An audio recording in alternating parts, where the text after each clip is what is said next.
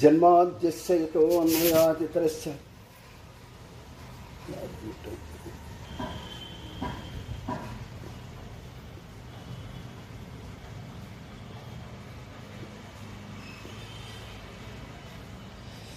ಜನ್ಮಾದ್ಯಸ್ಯ ಯತೋ ಅನ್ವಯಾದಿತರಸ್ಯಾರ್ಥೇ ಅಭಿಜ್ಞಸ್ವರಾಟ್ ತೇನೇ ಬ್ರಹ್ಮಹೃದಾಯ ಆದಿಕವಿಯೇ ಮುಖ್ಯಂತಿ M ಸ್ವರಯಃ ತೇಜೋ ವಾರಿಮೃತಾಂ ಯಥಾ ವಿನಿಮಯೋ ಯತ್ರ ತ್ರಿಸರ್ಗೋ ಮೃಷಾ ಧಾಮ್ನಾ ಸ್ವೇನ ಸದಾ ನಿರ್ಸ್ತಕುಹಕಂ ಸತ್ಯಂ ಪರಂ ಧೀಮಹಿ. ಶ್ರೀ ಗುರುಭ್ಯೋ ನಮಃ. ಹರಿ ಓಂ. ಶ್ರೀಮದ್ ಭಾಗವತ ಪುರಾಣ ಚತುರ್ಥ ಸ್ಕಂದ 29ನೇ ಅಧ್ಯಾಯದೊಳಗಡೆ ನಾವು ನಿನ್ನೆವರೆಗೂ ಕೂಡ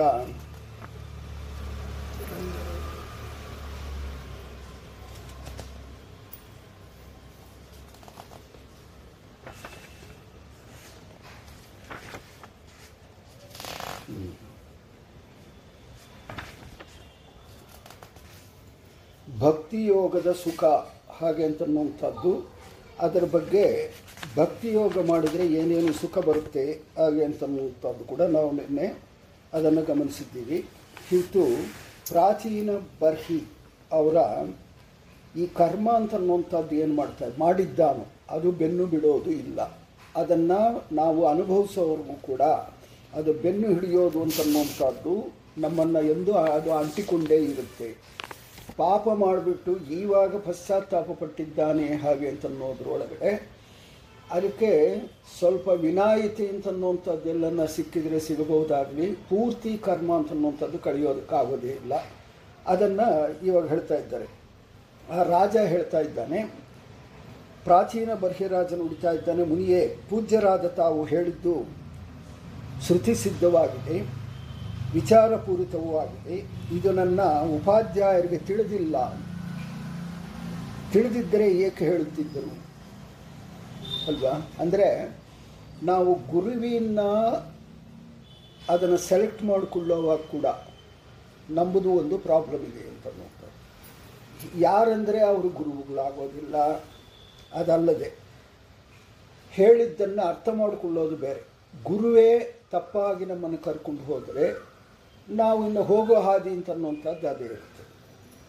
ಆದರೆ ಶ್ರೀಮದ್ ಆಚಾರ್ಯರು ಹೇಳ್ತಾರೆ, ಗುರುಗಳು ವಿದ್ಯಾರ್ಥಿಗಳನ್ನ ಪರೀಕ್ಷೆ ಮಾಡಿಕೊಳ್ಳೋದಲ್ಲ, ವಿದ್ಯಾರ್ಥಿಗಳು ಕೂಡ ಗುರುವಿನ ಪರೀಕ್ಷೆ ಮಾಡಬೇಕು ಅಂತ. ಆಯಿತು, ಚಿಕ್ಕತನದ ಒಳಗಡೆ ಸೇರಿಸ್ಬಿಟ್ರೆ, ಚಿಕ್ಕತನದೊಳಗಡೆನೆ ಮಧ್ವ ಸಂಪ್ರದಾಯದ ಒಳಗಡೆ ಅಲ್ಲದೆ ಅನ್ಯ ಮತ ಇದರ ಒಳಗಡೆ ಸೇರಿಸ್ಬಿಟ್ರೆ ಅವಾಗೇನಾಗುತ್ತೆ ಅಂದರೆ ತಂದೆ ತಾಯಿ ಅವರಿಗೆ ತಿಳಿದಿಲ್ಲ ಅಂತನ್ನುವಂಥ, ಅಂದರೆ ಅಜ್ಞಾನ ಅಂತನ್ನುವಂಥದ್ದು. ಈ ಅಜ್ಞಾನಕ್ಕೆ ಮದ್ದು ಅಂತನ್ನುವಂಥದ್ದು ಇಲ್ಲ.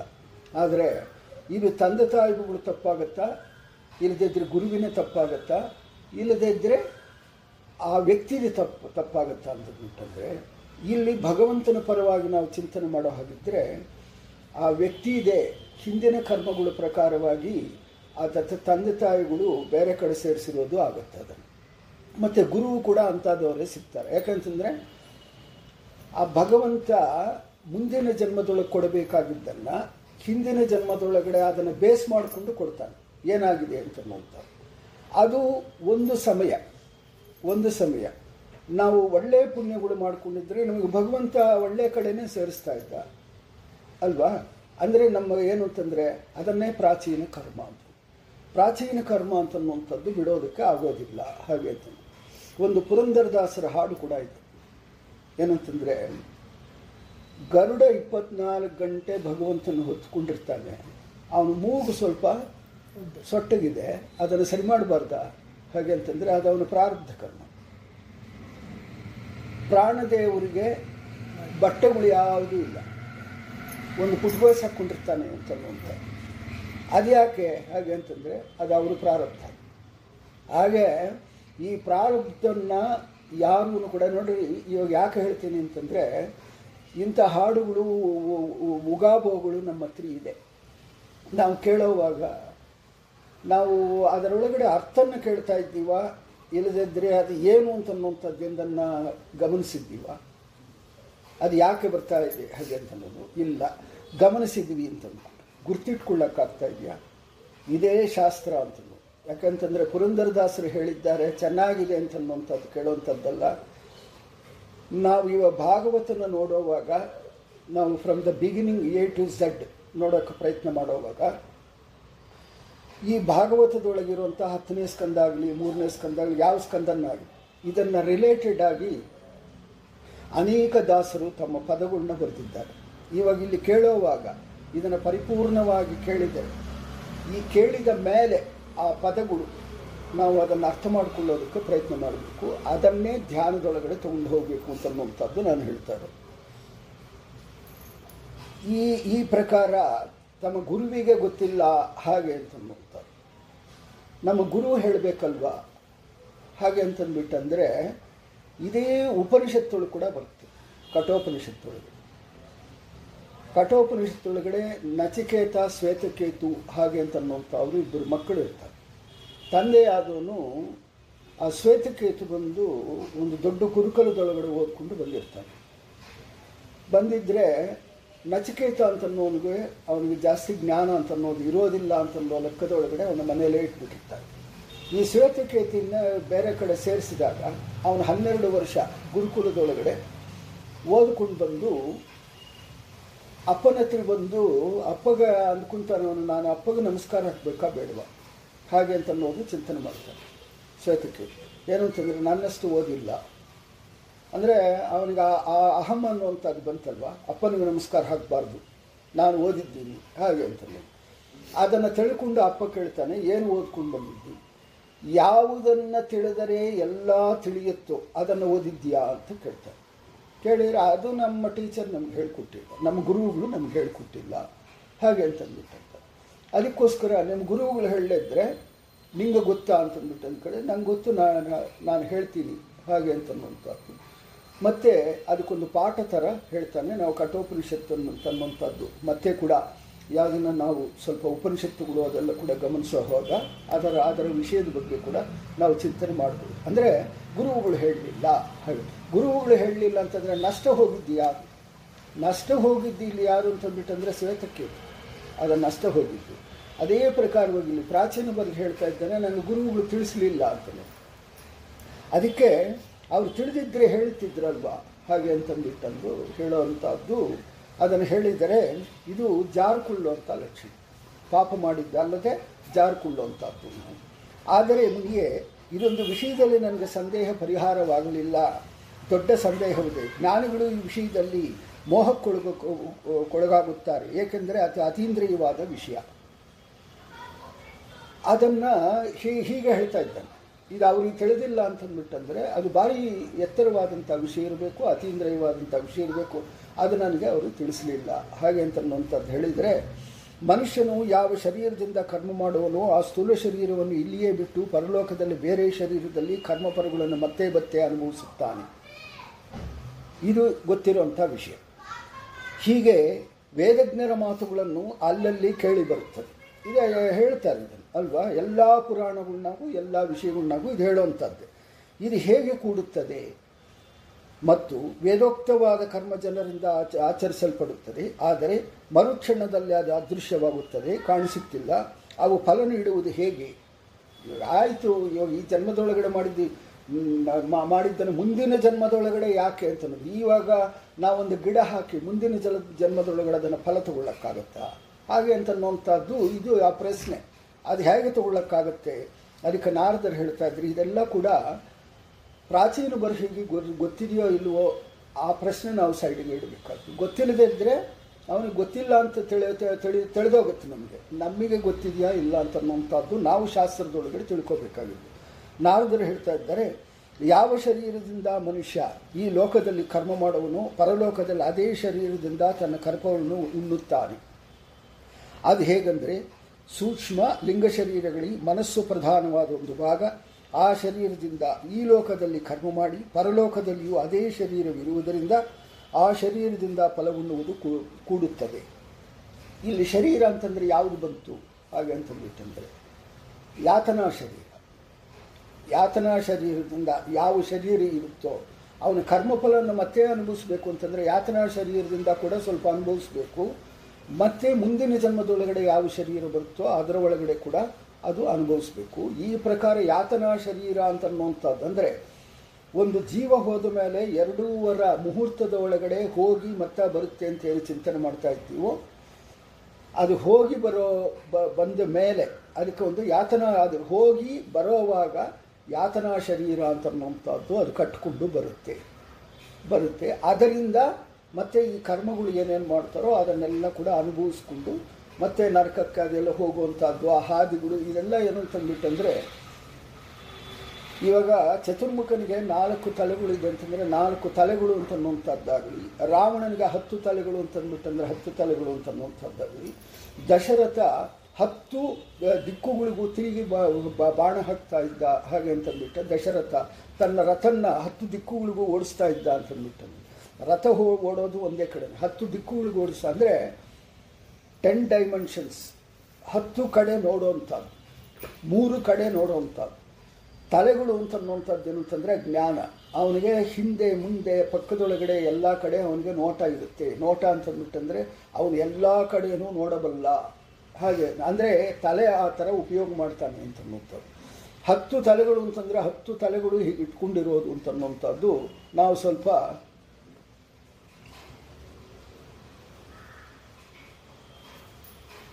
ಸ್ವಲ್ಪ ಇದನ್ನು ತಿಳ್ಕೋಬೇಕಾಗುತ್ತೆ. 10 ತಲೆಗಳು ಏನು ಅಂತನ್ನುವಂಥದ್ದು ಅಂದರೆ ತಲೆಯಲ್ಲಿ ಇರುವಂಥದ್ದು ಏನು ವಿಷಯಗಳು, ಆ ವಿಷಯಗಳು 10 ಕಡೆಯಿಂದ ಯೋಚನೆ ಮಾಡ್ತಾನೆ ಅಂತನ್ನುವಂಥದ್ದು ನಾವು ತಿಳ್ಕೋಬೇಕಾಗತ್ತೆ. ಅದರಿಂದ ಇಲ್ಲಿ ವಿಷಯ ಏನು ಅಂತಂದ್ಬಿಟ್ಟಂದರೆ, ನಾವು ಶರೀರದ ಒಳಗಡೆ ಇಲ್ಲಿ ಏನು ಪ್ರಾಣ ಹೋಗುತ್ತೋ ಅದು ಮತ್ತೆ ಬಂದು ಆ ಯಾತನಾ ಶರೀರ ಅಂತನ್ನುವಂಥದ್ದು ಒಂದು ಇರುತ್ತೆ ಹಾಗೆ ಅಂತನ್ನುವಂಥದ್ದು ಶಾಸ್ತ್ರಗಳು ಹೇಳ್ತಾರೆ. ಅದರಿಂದ ಅನುಭವಿಸುತ್ತೆ ಹಾಗೆ ಅಂತಂದುಕೊಳ್ಳ ಹಾಗಿದ್ದರೆ ನಿಮಗೆ ಕೂಡುತ್ತೆ ಅಂತ. ಕೂಡೋದು ಅಂತಂದ್ಬಿಟ್ಟಂದರೆ ಶಾಸ್ತ್ರಕ್ಕೂ ನಮ್ಮ ಅನುಮಾನಕ್ಕೂ ಅದು ಸಂಯೋಗ ಸರಿ ಹೋಗುತ್ತೆ ಹಾಗೆ ಅಂತನ್ನುವಂಥದ್ದು ಇಲ್ಲಿ ಹೇಳ್ತಾ ಇದ್ದಾರೆ. ಜಾಗರದಲ್ಲಿರುವ ಜೀವಂತವಾದ ಶರೀರದಲ್ಲಿ ಅಭಿಮಾನವನ್ನು ಬಿಟ್ಟು ಮನಸ್ಸಿನಲ್ಲಿ ಸಂಸ್ಕಾರ ರೂಪದಿಂದ ಇರುವ ಕರ್ಮಫಲಭೂತವಾದ ಸ್ವಾಪ್ನ ಸುಖ ದುಃಖಾದಿಗಳನ್ನು ಜಾಗರ ಶರೀರಕ್ಕೆ ಸದೃಶವೋ ವಿಲಕ್ಷಣವೋ ಆಗಿರುವ ಬೇರೆ ಶರೀರದಿಂದ ಸ್ವಪ್ನದಲ್ಲಿ ಮನುಷ್ಯ ಅನುಭವಿಸುತ್ತಾನೆ.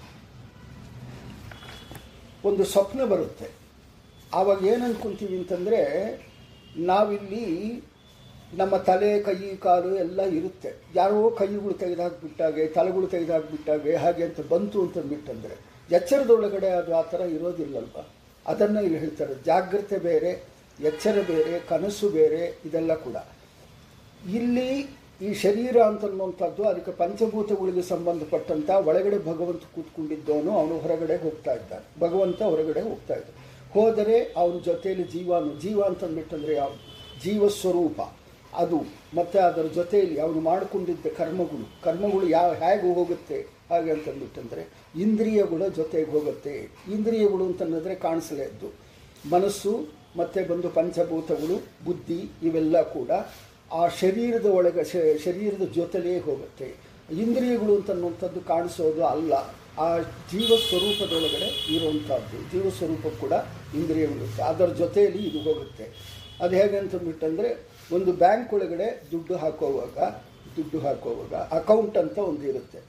ನೀವು ಆ ಅಕೌಂಟ್ ಒಳಗೆ ದುಡ್ಡು ಹಾಕೋವಾಗ ಬೆಂಗಳೂರಿಂದ ಹಾಕಿದ್ರೇನೋ ಅಲ್ಲಿ ಸೇರುತ್ತೆ, ಮತ್ತು ನೀವು ತಿರುಪತಿಯಿಂದ ಹಾಕಿದ್ರೇನೋ ಅಲ್ಲಿ ಸೇರುತ್ತೆ. ಆ ಅಕೌಂಟ್ ಒಳಗಡೆ ದುಡ್ಡು ಸೇರುತ್ತೆ.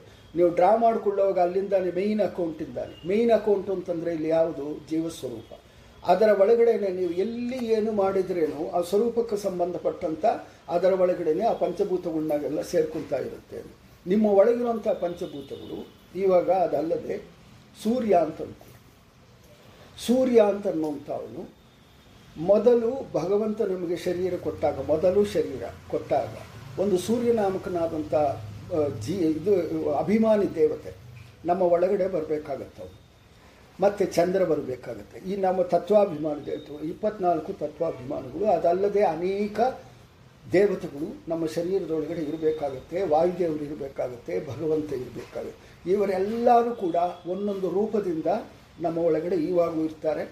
ಮತ್ತೆ ಕೂಡ ಈ ಜೀವ ಹೋದ ಮೇಲೆ ಕೂಡ ಅದರ ಒಳಗಡೆ ಇರ್ತಾರೆ. ಅವರಲ್ಲಿ ಕೂಡ ಅವರಿಗೆ ನಮ್ಮ ಶರೀರದಿಂದ ಎಂದು ಬಿಡುಗಡೆ, ಅವರು ಒಂದು ರೂಪದಿಂದ ನಮ್ಮ ಒಳಗಡೆ ಇರುವಾಗ ಅವರಿಗೆಂದು ಬಿಡುಗಡೆ ಹಾಗೆ ಅಂತಂದ್ಬಿಟ್ಟಂದರೆ ನಾವು ಮೋಕ್ಷಕ್ಕೆ ಹೋದರೆ, ಇಲ್ಲದಿದ್ದರೆ ಅಂಧತಮಸ್ಸಿಗೆ ಹೋದರೆ ಒಂದು ಆ ರೂಪ ಏನಿದೆಯೋ, ಅಂದರೆ ಸೂರ್ಯ ನಮಗೆ ಕಣ್ಣುಗಳು ಕಾಣಿಸುವಂಥದ್ದು, ಎಲ್ಲಿ ಜೀವಸ್ವರೂಪದಿಂದ ಹಿಡ್ಕೊಂಡು ನಮಗೆ ಕೊನೆಯಲ್ಲಿ ಮೋಕ್ಷಕ್ಕೆ ಹೋಗುವವರೆಗೂ ಕೂಡ ಆ ಸೂರ್ಯ ಅಂತನ್ನುವಂಥವನು ನಮ್ಮ ಜೊತೆಯಲ್ಲೇ ಒಂದು ಅಂಶದಿಂದ ಇರ್ತಾನೆ.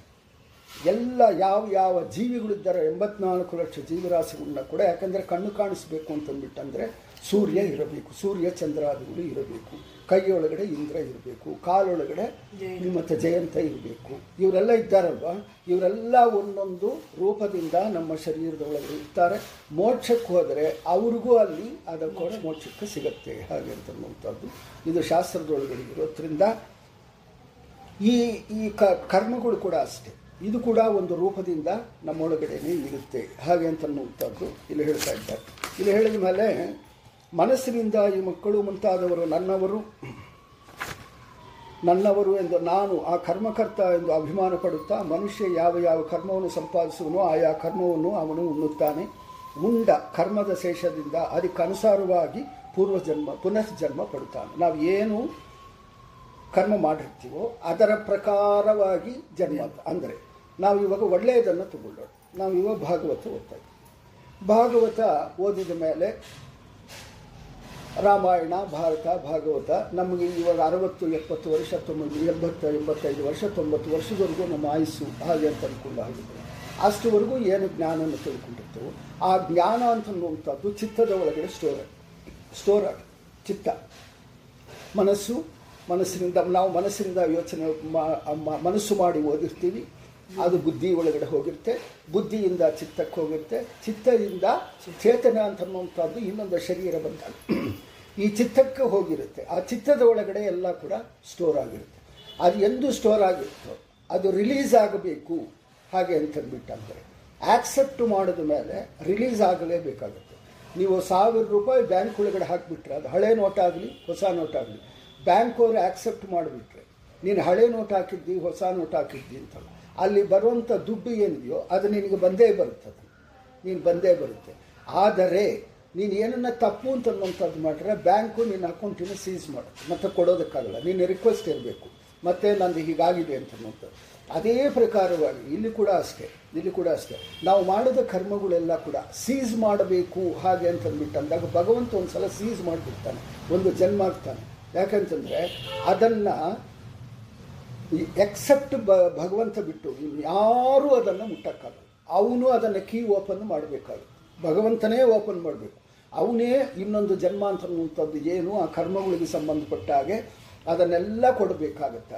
ಬೇರೆಯವರು ಯಾರೂ ಕೂಡ, ಬ್ರಹ್ಮಾದಿಗಳು ಕೂಡ ಅವನ್ನ ಏನೂ ಮಾಡೋಕ್ಕೆ ಆಗೋದಿಲ್ಲ ಜೀವನ. ಅಂದರೆ ಬ್ರಹ್ಮಾದಿಗಳು ಏನು ಮಾಡಬಹುದು ಅಂತಂದ್ಬಿಟ್ಟಂದರೆ, ಸ್ವಾಮಿ ಅವನ ನಮ್ಮ ಕಸ್ಟಮರು, ಅವನ್ನ ಸ್ವಲ್ಪ ನೀವು ರಿಲೀಸ್ ಮಾಡಿ ಅಂತನ್ನುವಂಥದ್ದು ರಿಕ್ವೆಸ್ಟ್ ಮಾಡ್ಕೋಬಹುದು. ಅದು ಭಗವಂತನ ಇಷ್ಟ. ಆ ಪ್ರಕಾರವಾಗಿ ನಾವು ಏನು ಕರ್ಮ ಮಾಡುತ್ತೇವೆ ಅದನ್ನು ಅವನೇ ಉಣ್ಣಬೇಕು ಅಂತಂದ್ಬಿಟ್ಟಂದರೆ ಅದು ಯಾರ ಕೈಲಿದೆ? ಭಗವಂತನ ಕೈಲೇ ಇದೆ. ಹಾಗೆ ಅಂತಂದರೆ ನಾವು ಮಾಡಬೇಕಾಗಿದ್ದನ್ನು ಇವಾಗ ನಾವು ಥಿಂಕ್ ಮಾಡಬೇಕಾಗಿದ್ದು ಏನು ಅಂತಂದ್ಬಿಟ್ಟಂದರೆ, ನಾವು ಯಾರನ್ನ ಪ್ರೇ ಮಾಡಬೇಕು, ಯಾರನ್ನ ನಾವು ಪೂಜಾ ಮಾಡಬೇಕು. ನಾವು ಅದೇ ಕಂಡವರು ಅಂತಂದರೆ ಬ್ರಹ್ಮವಾಯುಗಳು ಕೂಡ ಕಂಡವರ ಹಾಗೆ ಅಂತಂದ್ಬಿಟ್ಟಂದು ಅನುಮಾನ ಪಟ್ಕೊಳ್ಬಾರ್ದು. ಏನು ಅಂತಂದರೆ ನಾವು ಮಾಡೋವಾಗ ಅವರು ತಾರತಮ್ಯವಾಗಿ ಅವರಿಗೊಂದು ಸ್ಥಾನಮಾನಗಳನ್ನ ಕೊಟ್ಟೇ ನಾವು ಭಗವಂತನ ಚಿಂತನೆ ಮಾಡಬೇಕು ಅಂತನ್ನುವಂಥದ್ದು ಪರಿಪೂರ್ಣವಾದ ಶಾಸ್ತ್ರ ಅಂತನ್ನುವಂಥದ್ದು ಹೇಳ್ತಾರೆ. ನಾವು ಭಗವಂತನ ನೋಡೋದೇ ಇಲ್ಲ, ನಮಗೆ ಇವರಿದ್ದರೆ ಸಾಕು. ಇವಾಗ ನಿಮಗೆ ಗೊತ್ತಿದ್ದಾಗ ಭಾಳ ಜನ ಲಕ್ಷ್ಮಿನೇ ಪೂಜೆ ಮಾಡೋದು, ಪ್ರಾಣದೇವ್ರನ್ನೇ ಪೂಜೆ ಮಾಡೋದು, ಈಶ್ವರನೇ ಪೂಜೆ ಮಾಡೋದು, ಇಂಥದ್ದೆಲ್ಲ ಮಾಡಿದರೆ ಶಾಸ್ತ್ರ ಒಪ್ಪಿಕೊಳ್ಳೋದು ಇಲ್ಲ. ಅಂದರೆ ಇದನ್ನು ಏನಾಯಿತು, ಇದೇ ಪ್ರಾಚೀನ ವರ್ಷ ಹಿಂದೆ ಹೇಳಿದೆಲ್ಲ ನಮ್ಮ ಗುರುಗಳು ಹೇಳಿಕೊಳ್ಳಿಲ್ಲ ಹಾಗೆ ಅಂತ. ಆದರೆ ನಮ್ಮ ಗುರುಗಳು ಯಾರು ಇವಾಗ? ಶ್ರೀಮದ್ ಆಚಾರ್ಯರು ಹೇಳಿದ್ದಾರೋ ಇಲ್ವೋ? ಈ ಪ್ರತಿ ಒಂದತ್ರೊಳಗೆ ಕೂಡ ಭಗವಂತನ ನೋಡು ಅಂತನ್ನುತ್ತಾರೆ. ನೀವು ಬೇರೆ ತತ್ವಗಳನ್ನ ನೋಡು ಅಂತ ಹೇಳಿದ್ದಾರ ಹಾಗೆ ಅಂತ. ಮತ್ತು ಇನ್ನೂ ಒಂದು ನಾವು ತಿಳ್ಕೋಬೇಕಾಗುತ್ತೆ, ವೇದದ ಒಳಗಡೆ ಇದನ್ನೆಲ್ಲ ಹೇಳಿದ್ದಾರೆ ಹೇಳಿ, ಆದರೆ ಈ ನವಗ್ರಹಗಳು ಪೂಜೆ ಅಂತನ್ನುವಂಥದ್ದು ವೇದದೊಳಗಡೆ ಇಲ್ಲವೇ ಇಲ್ಲ. ಆದರೆ ನಮಗೆ ಎಲ್ಲಿ ಬಂದಿದೆ ನವಗ್ರಹ ಪೂಜೆ ಅಂತನ್ನುವಂಥದ್ದು? ನಮಗೇನು ಅಂತಂದ್ಬಿಟ್ಟಂದರೆ ನವಗ್ರಹನೇ ನಮಗೆ ಕಾಟ ಕೊಡ್ತಾ ಇದ್ದಾನೆ ಅಂತ ತಲೆಯಲ್ಲಿ ಕೂತ್ಕೊಂಡ್ಬಿಟ್ಟಿದೆ. ಭಗವಂತ ಅಲ್ಲಿ ಒಳಗಡೆ ಸೀಸ್ ಮಾಡಿಬಿಟ್ಟಿದ್ದಾನೆ, ಅವನೇ ನಮಗೆ ರಿಲೀಸ್ ಮಾಡಬೇಕು ಅಂತನ್ನುವಂಥದ್ದು ಬಂದಿಲ್ಲ. ಆದರೆ ಶ್ರೀಮದ್ ಆಚಾರ್ಯರು ಏನು ಹೇಳ್ತಾರೆ ಅಂತಂದ್ಬಿಟ್ಟಂದರೆ, ನೀವು ಪೂಜೆ ಮಾಡೋವಾಗ ನವಗ್ರಹಗಳು ಅಂತರ್ಯಾಮಿಯಾದಂಥ ಭಗವಂತನ ಪೂಜೆ ಮಾಡಿರಿ. ಇದನ್ನು ನಾವು ಸ್ವಲ್ಪ ಎಡುತ್ತಾ ಇದ್ದೀವಿ. ತೆಳೆದಿದ್ದು ಕೂಡ ನಮ್ಮ ಪ್ರಾಬ್ಲಮ್ಗಳು ತಲೆ ಮೇಲೆ ಬಂದಾಗ ಅದನ್ನು ಭಗವಂತನ ಮರೆಯೋದಲ್ಲ. ಅದೇನು ಅಂತಂದ್ಬಿಟ್ಟಂದರೆ ಒಂದು ಥರ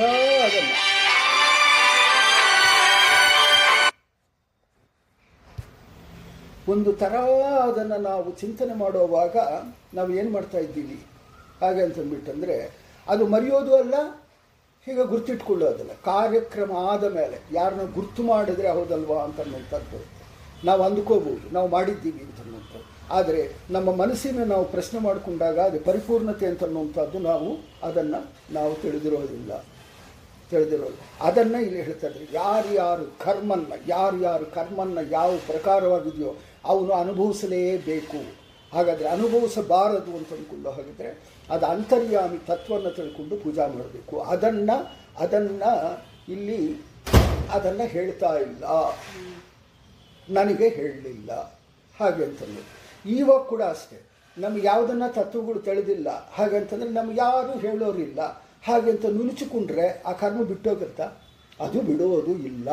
ಹಾಗೆ ಅಂತನ್ನುವಂಥದ್ದು ನಾರದರು ಹೇಳ್ತಾ ಇದ್ದಾರೆ. ಹೀಗೆ ಹೇಳ್ತಾ ಜ್ಞಾನೇಂದ್ರಿಯ ಜನ್ಯ ಕರ್ಮೇಂದ್ರಿಯ ಜನ್ಯ ಎಂದು ಎರಡು ಬಗೆಯಾದ ಕಾರ್ಯಗಳನ್ನು ಕೂಡ ಸಾತ್ವಿಕ ರಾಜಸ ಅಥವಾ ತಾಮಸ ಎಂದು ನಾನಾ ಬಗೆಯಿವೆ. ಅದರಿಂದ ಅವುಗಳಿಗೆ ಕಾರಣವಾದ ಚಿತ್ತವು ನಾನಾ ಬಗೆಯಿಂದ ಇದೆ ಎಂದು ಊಹಿಸಲು ಶಕ್ಯವಿದೆ. ಹಾಗೆಯೇ ಚಿತ್ತವೃತ್ತಿಯು ಸಾತ್ವಿಕ ರಾಜಸ ಅಥವಾ ತಾಮಸವಾಗಿರಬೇಕಾದರೆ ಅದಕ್ಕೆ ಕಾರಣವಾದ ಪ್ರಾಚೀನ ಕರ್ಮವು ಹೀಗೆ ಸಾತ್ವಿಕ ರಾಜಸ ಮತ್ತು ಅಥವಾ ತಾಮಸವಾಗಿದೆ ಎಂದು ಊಹಿಸಬಹುದು. ಇದೆಲ್ಲ ಕೂಡ ಊಹೆ ಕೂಡ ಬರುತ್ತೆ ಯಾರನ್ನ ಚಿಂತನೆ ಮಾಡಿದರೆ. ಹೌದಪ್ಪ, ಯಾಕೆ ಅಂತಂದ್ಬಿಟ್ಟಂದರೆ ಪ್ರಪಂಚದ ಒಳಗಡೆ ನಾನಾ ವಿಧವಾದಂಥ ಗುಣಗಳು, ನಾನಾ ವಿಧವಾದಂಥ ವ್ಯಕ್ತಿಗಳು ನಮಗೆ ಕಾಣಿಸ್ತಾ ಇದ್ದಾರೆ. ಒಬ್ಬನಿಗೆ ಓದು ಬರಲ್ಲ, ಮೋದು ಬರಲ್ಲ, 600 ಕೋಟಿ 500 ಕೋಟಿ ಅವನಿಗೆ ಆಸ್ತಿ ಇರುತ್ತೆ. ಇಲ್ಲಿಂದ ಬಂತು ಹಾಗೆ ಅಂತನ್ನುವಂಥದ್ದು. ಓದಿರ್ತಾನೆ, ಅವನಿಗೆ 10 ಪೈಸಾ ಇರಲ್ಲ. ಯಾಕೆ? ಒಬ್ಬನು ಸುಖವಾಗಿ ಬೆಳೀತಾ ಇರ್ತಾನೆ, ಒಬ್ಬನು ಕಷ್ಟಪಟ್ಟು ಬೆಳ್ಕೊತಾ ಇರ್ತಾನೆ. ಇದನ್ನು ಕಮ್ಯುನಿಸ್ಟ್ ಹೇಳುವಂಥದ್ದು ಬೇರೆ, ಆದರೆ ಭಗವಂತನ ಲೆಕ್ಕದೊಳಗಡೆ ಬೇಳುವಂಥದ್ದು ಹೇಳು. ಇದು ಯಾಕೆ ಹಾಗೆ ಅಂತಂದ್ಬಿಟ್ಟಂದರೆ, ನಮಗೆ ಈ ಶಾಸ್ತ್ರ ಸ್ವಲ್ಪ ಟಚ್ ಇರೋದ್ರಿಂದ ಎಲ್ಲರಿಗೂ ಭಾರತ ದೇಶದೊಳಗೆ, ಎಕ್ಸ್ಪೆಷಲಿ ಭಾರತ ದೇಶದೊಳಗಡೆ ಈ ಸನಾತನ ಧರ್ಮ ಅಂತನ್ನುವಂಥದ್ದು ಎಲ್ಲರಿಗೂ ಅಪ್ಲೈ ಆಗಿದೆ ತಿಳಿದಿರೋದ್ರಿಂದ ಅದನ್ನು ಊಹಿಸಿಕೊಂತಾರೆ. ಓಹೋ, ಇವನು ಹಿಂದಿನ ಜನ್ಮದೊಳಗಡೆ ಈ ಪ್ರಕಾರ ಮಾಡಿದ್ದಾನೆ ಹಾಗೆ ಅಂತನ್ನುವಂಥದ್ದು ಅದನ್ನು ಹೇಳ್ತಾ ಇದ್ದಾರೆ ನಾರದರು. ಇಲ್ಲದಿದ್ದರೆ ಕೆಲವರ ಚಿತ್ತವೃತ್ತಿ ಸಾತ್ವಿಕ, ಕೆಲವರದು ರಾಜಸ, ಇನ್ನು ಕೆಲವರದು ತಾಮಸ ಏಕೆ ಹಾಗೆ ಅಂತನ್ನುವಂಥದ್ದು ಪ್ರಶ್ನೆ ನಮಗೆ ಬಂದಾಗ ನಮಗೆ ಅನಿಸುತ್ತೆ ಇವನು ಹಿಂದಿನ ಜನ್ಮದೊಳಗಡೆ ಒಳ್ಳೆಯದು ಮಾಡಿಕೊಂಡಿದ್ದಾನೆ ಹಾಗೆ ಅಂತನ್ನೋದು. ಈ ದೇಹದಿಂದ ಎಲ್ಲಿಯೂ ಅನುಭವಿಸಿದ, ಕಂಡಿಲ್ಲದ, ಕೇಳಿರದ ಸಂಗತಿ ಅದು ಯಾವುದೇ ಇರಲಿ, ಹೇಗೇ ಇರಲಿ, ಸ್ವಪ್ನದಲ್ಲಿ ಮನಸ್ಸಿನಲ್ಲಿ ಕಂಡು ಬರುತ್ತದೆ. ಇದರಿಂದ ಎಚ್ಚರದ ಕನಸು, 2 ಶರೀರಗಳಲ್ಲಿ ಮನಸ್ಸು ಒಂದೇ ಎಂಬುದು ಸಿದ್ಧವಾಗುತ್ತದೆ. ಅಲ್ಲಿ ಮನಸ್ಸಿದೆ, ಅಲ್ಲಿ ಕೂಡ ಮನಸ್ಸಿದ್ರೇ ಅದನ್ನೆಲ್ಲ ನೋಡ್ತಾ ಇದ್ದೀವಿ. ಎಲ್ಲಿ? ಕನಸೊಳಗಡೆ ಮನಸ್ಸಿನಿಂದಾನೇ ನೋಡುವಂಥದ್ದು ಅಲ್ಲೆಲ್ಲ ಕೂಡ. ಮತ್ತು ಇಲ್ಲಿ ಕೂಡ ಮನಸ್ಸಿನಿಂದಲೇ ನೋಡ್ತಾ ಇದ್ದೀವಿ. ಅದನ್ನು ಏನು ಅಂತಂದರೆ, ಅಲ್ಲಿ ಒಂದು ಶರೀರ ಕಾಣಿಸ್ತಾ ಇದೆ, ಅದಕ್ಕೊಂದು ಮನಸ್ಸಿದ್ರೇ ಅದನ್ನೆಲ್ಲ ನೋಡುವಂಥದ್ದು. ಎಚ್ಚರದೊಳಗಡೆ ಬಂದಾಗ ಇಲ್ಲಿ ಇದನ್ನು ನೋಡ್ತಾ, ಅಂದರೆ ಮನಸ್ಸು ಅಂತನ್ನುವಂಥದ್ದು ಪ್ರತಿಯೊಂದು ಗಮನಿಸ್ತಾ ಇದೆ. ಅದನ್ನು ನಿದ್ದೆಯಲ್ಲಿ ಇರಲಿ, ಇಲ್ಲದ್ರೆ ಎಚ್ಚರದಲ್ಲಿ ಇರಲಿ. ಆ ಕಾರಣದಿಂದ ರಾಜನೇ, ಲಿಂಗ ಶರೀರಯುಕ್ತವಾದ ಜೀವನಿಗೆ ಸ್ವಪ್ನದಲ್ಲಿ ಕಾಣುವ ಬೇರೆ ಬೇರೆ ಶರೀರಗಳು ಪೂರ್ವಜನ್ಮದಲ್ಲಿ ಉಂಟಾಗುವುದು ಎಂದು ನಂಬು. ಯಾಕೆ ಅಂತಂದರೆ ನಿಂಗೆ ಅನೇಕ ಜನ್ಮಗಳು ಕಳೆದು ಹೋಗೋದು. ಮನಸ್ಸು ಅಂತನ್ನುವಂಥದ್ದು ನಾವೇನಂತ ಅಂದ್ಕೊಂಡಿವಿ, ಪಂಚೇಂದ್ರಿಯಗಳು, ಮನಸ್ಸು, ಬುದ್ಧಿ, ಚಿತ್ತ ಇವೆಲ್ಲ ಕೂಡ ನಾವು ಪ್ರಾಣ ಹೋಗುವಾಗ ಅದರ ಜೊತೆಯಲ್ಲಿ ಹೋಗಿದೆ ಅಂತನ್ನುವಂಥದ್ದು ಎಂದು ಚಿಂತೆ ಮಾಡಿರ್ತೀವೋ, ಆ ಜೊತೆಯಲ್ಲಿ ಹೋಗಿರೋದು ಎಂದು ಸ್ಟೋರ್ ಆಗಿದೆ ಅಂತ ಚಿಂತನೆ ಮಾಡಿರ್ತೀವೋ, ನಾವು ಮಲ್ಕೊಂಡಾಗ ನಮ್ಗೆ ಯಾವುದೋ ಅನೇಕ ಕನಸುಗಳು ಬರೋದು, ಹಿಂದಿನ ಜನ್ಮದೊಳಗಡೆ ಯಾವುದ್ಯಾವುದೋ ನಡೆದಿದ್ದೆಲ್ಲ ಕೂಡ ಅಲ್ಲಲ್ಲಿ ಬ್ರೇಕ್ ಆಗಿ ಅದಕ್ಕೆ ಜಾಯಿಂಟ್ ಆಗಿ ಏನೇನೋ ಆಗಿ ನಮಗೆ ಕಾಣಿಸ್ತಾ ಇರ್ತವೆ. ಒಂದು ಜನ್ಮದೊಳಗಡೆ ನಡ್ಕೊಂಡು ಹೋಗ್ತಾ ಇರೋದು, ಇನ್ನೊಂದು ಜನ್ಮದೊಳಗಡೆ ಎಲ್ಲೋ ಬಿದ್ದಿರೋದು, ಅವು ಎರಡೂ ಮಿಕ್ಸ್ ಆಗಿ ನಾವು ಬಿದ್ದಿರೋದು ಅಂತ. ಒಂದು ಕಡೆ ನಡ್ಕೊಂಡು ಹೋಗ್ತಾ ಇರೋದು, ಎಲ್ಲಿ ಹೋಗ್ತಾ ಇದ್ದು ಅಂತಂದರೆ ಪರ್ವತದ ಮೇಲೆ ನಡ್ಕೊಂಡು ಹೋಗ್ತಾ ಇರೋದು, ಭಾಳ ಜನಕ್ಕೆ ಬೆಟ್ಟಗಳು ಹತ್ತೋದು, ಇದೆಲ್ಲ ಮಾಡಿರೋದು. ಅದು ಮಾಡಿರೋದು ಕನಸುಗಳನ್ನಾಗೆ ಅದು ಕಾಣಿಸ್ತದೆ. ಯಾಕೆ ಅಂತಂದರೆ ಅದು ಹಿಂದೆ ನಾವು ಆ ಕೆಲಸಗಳನ್ನ ಮಾಡಿ ಇರ್ತೀವಿ ಅಂತನ್ನುವಂಥದ್ದು ಅದನ್ನು ಹೇಳ್ತಾ ಇದ್ದಾರೆ. ಹೀಗೆ ಮನಸ್ಸೇ ಮನುಷ್ಯನ ಪೂರ್ವಜನ್ಮಗಳನ್ನು ತಿಳಿಸಿಕೊಡುತ್ತದೆ. ಹಾಗಾಗಿಯೇ ನಿನಗೆ ಮುಂದೆ ಬರಲಿರುವ ಸ್ವರ್ಗಕ್ಕೂ ಈಗ ಇರುವ ರಾಜ್ಯ ಸುಖಕ್ಕೂ ಕಾರಣವಾದ ಪುಣ್ಯವನ್ನು ಸೂಚಿಸುತ್ತದೆ. ಏನಂತಂದರೆ ಅದರ ಒಳಗಡೆ ಭಾಳ ಜನ ಕೇಳ್ತಾರೆ, ಏನಂತಂದರೆ ನಾನು ಎಲ್ಲೋ ಬೆಟ್ಟ ಹತ್ತಿ ಹೋಗ್ತಾ ಇದ್ದೀನಿ, ಹೌದಾ, ಹಾಗೆ ಅಂತಂದ್ಬಿಟ್ಟಂದರೆ ನಿನಗೆ ಕಷ್ಟ ಬರುತ್ತೆ ಹಾಗೆ ಅಂತಂದು. ಯಾಕೆಂತಂದರೆ ಬೆಟ್ಟ ಹತ್ತುವುದು ಅಂತನ್ನುವಂಥದ್ದು ಒಂದು ಕಷ್ಟದ ಕೆಲಸ. ಎಲ್ಲೋ ಆಕಾಶ ಮಾರ್ಗದೊಳಗಡೆ ಹೀಗೆ ಹೋಗ್ತಾ ಇದ್ದೀನಿ ಹಾಗೆ ಅಂತಂದರೆ ಸುಲಭವಾಗಿ ವಿಮಾನದೊಳಗಡೆ ಹೋಗೋದಕ್ಕೂ ಒಂದು ಬೆಟ್ಟ ಹತ್ತೋದಕ್ಕೂ ಏನು ಡಿಫರೆನ್ಸ್ ಇದೆ ಅಂತನ್ನುವಂಥದ್ದು ನಮ್ಮ ಮನಸ್ಸಿಗೆ ಬರುತ್ತೆ. ವಿಮಾನಕ್ಕೆ ಹೋಗೋವಾಗ ಅದು ಏನಾಗುತ್ತೆ ಅಂತಂದರೆ ಒಂದು ಸುಖ ಅಂತನ್ನುವಂಥದ್ದು ಸಿಗುತ್ತೆ, ಹತ್ತುಕೊಂಡು ಹೋಗುವಾಗ ಕಷ್ಟ ಅಂತನ್ನುವಂಥದ್ದು ಸಿಗುತ್ತೆ. ಆ ಕಷ್ಟ ಅಂತನ್ನೋದು ಸೂಚನೆ ಕೊಡುತ್ತೆ ಅದನ್ನು. ಹಾಗೆ ಅಂತಂದು ನೀನು ವಿಮಾನದೊಳಗಡೆ ಪ್ರಯಾಣ ಮಾಡಿದಾಗೆ ನಿಮಗೇನೋ ರೆಕ್ಕೆಗಳು ಬಂದು ಅಂದರೆ ರೆಕ್ಕೆಗಳು ಬಂದು ನೀನು ವಿಹಾರ ಮಾಡ್ಕೊತಾ ಇದ್ದಿ ಅಂತಂದ್ಬಿಟ್ಟಂದರೆ ನೀನು ಫ್ರೀ ಬರ್ಡ್ ಅಂತನ್ನುವಂಥದ್ದು ಲೆಕ್ಕ.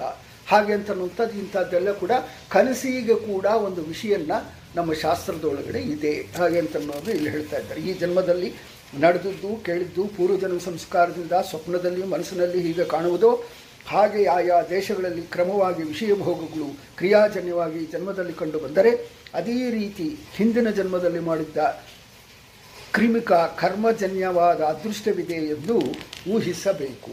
ಹಿಂದಿನ ಜನ್ಮದ್ದು ನಾವು ಪಡಿತಾ ಇದ್ದೀವಿ.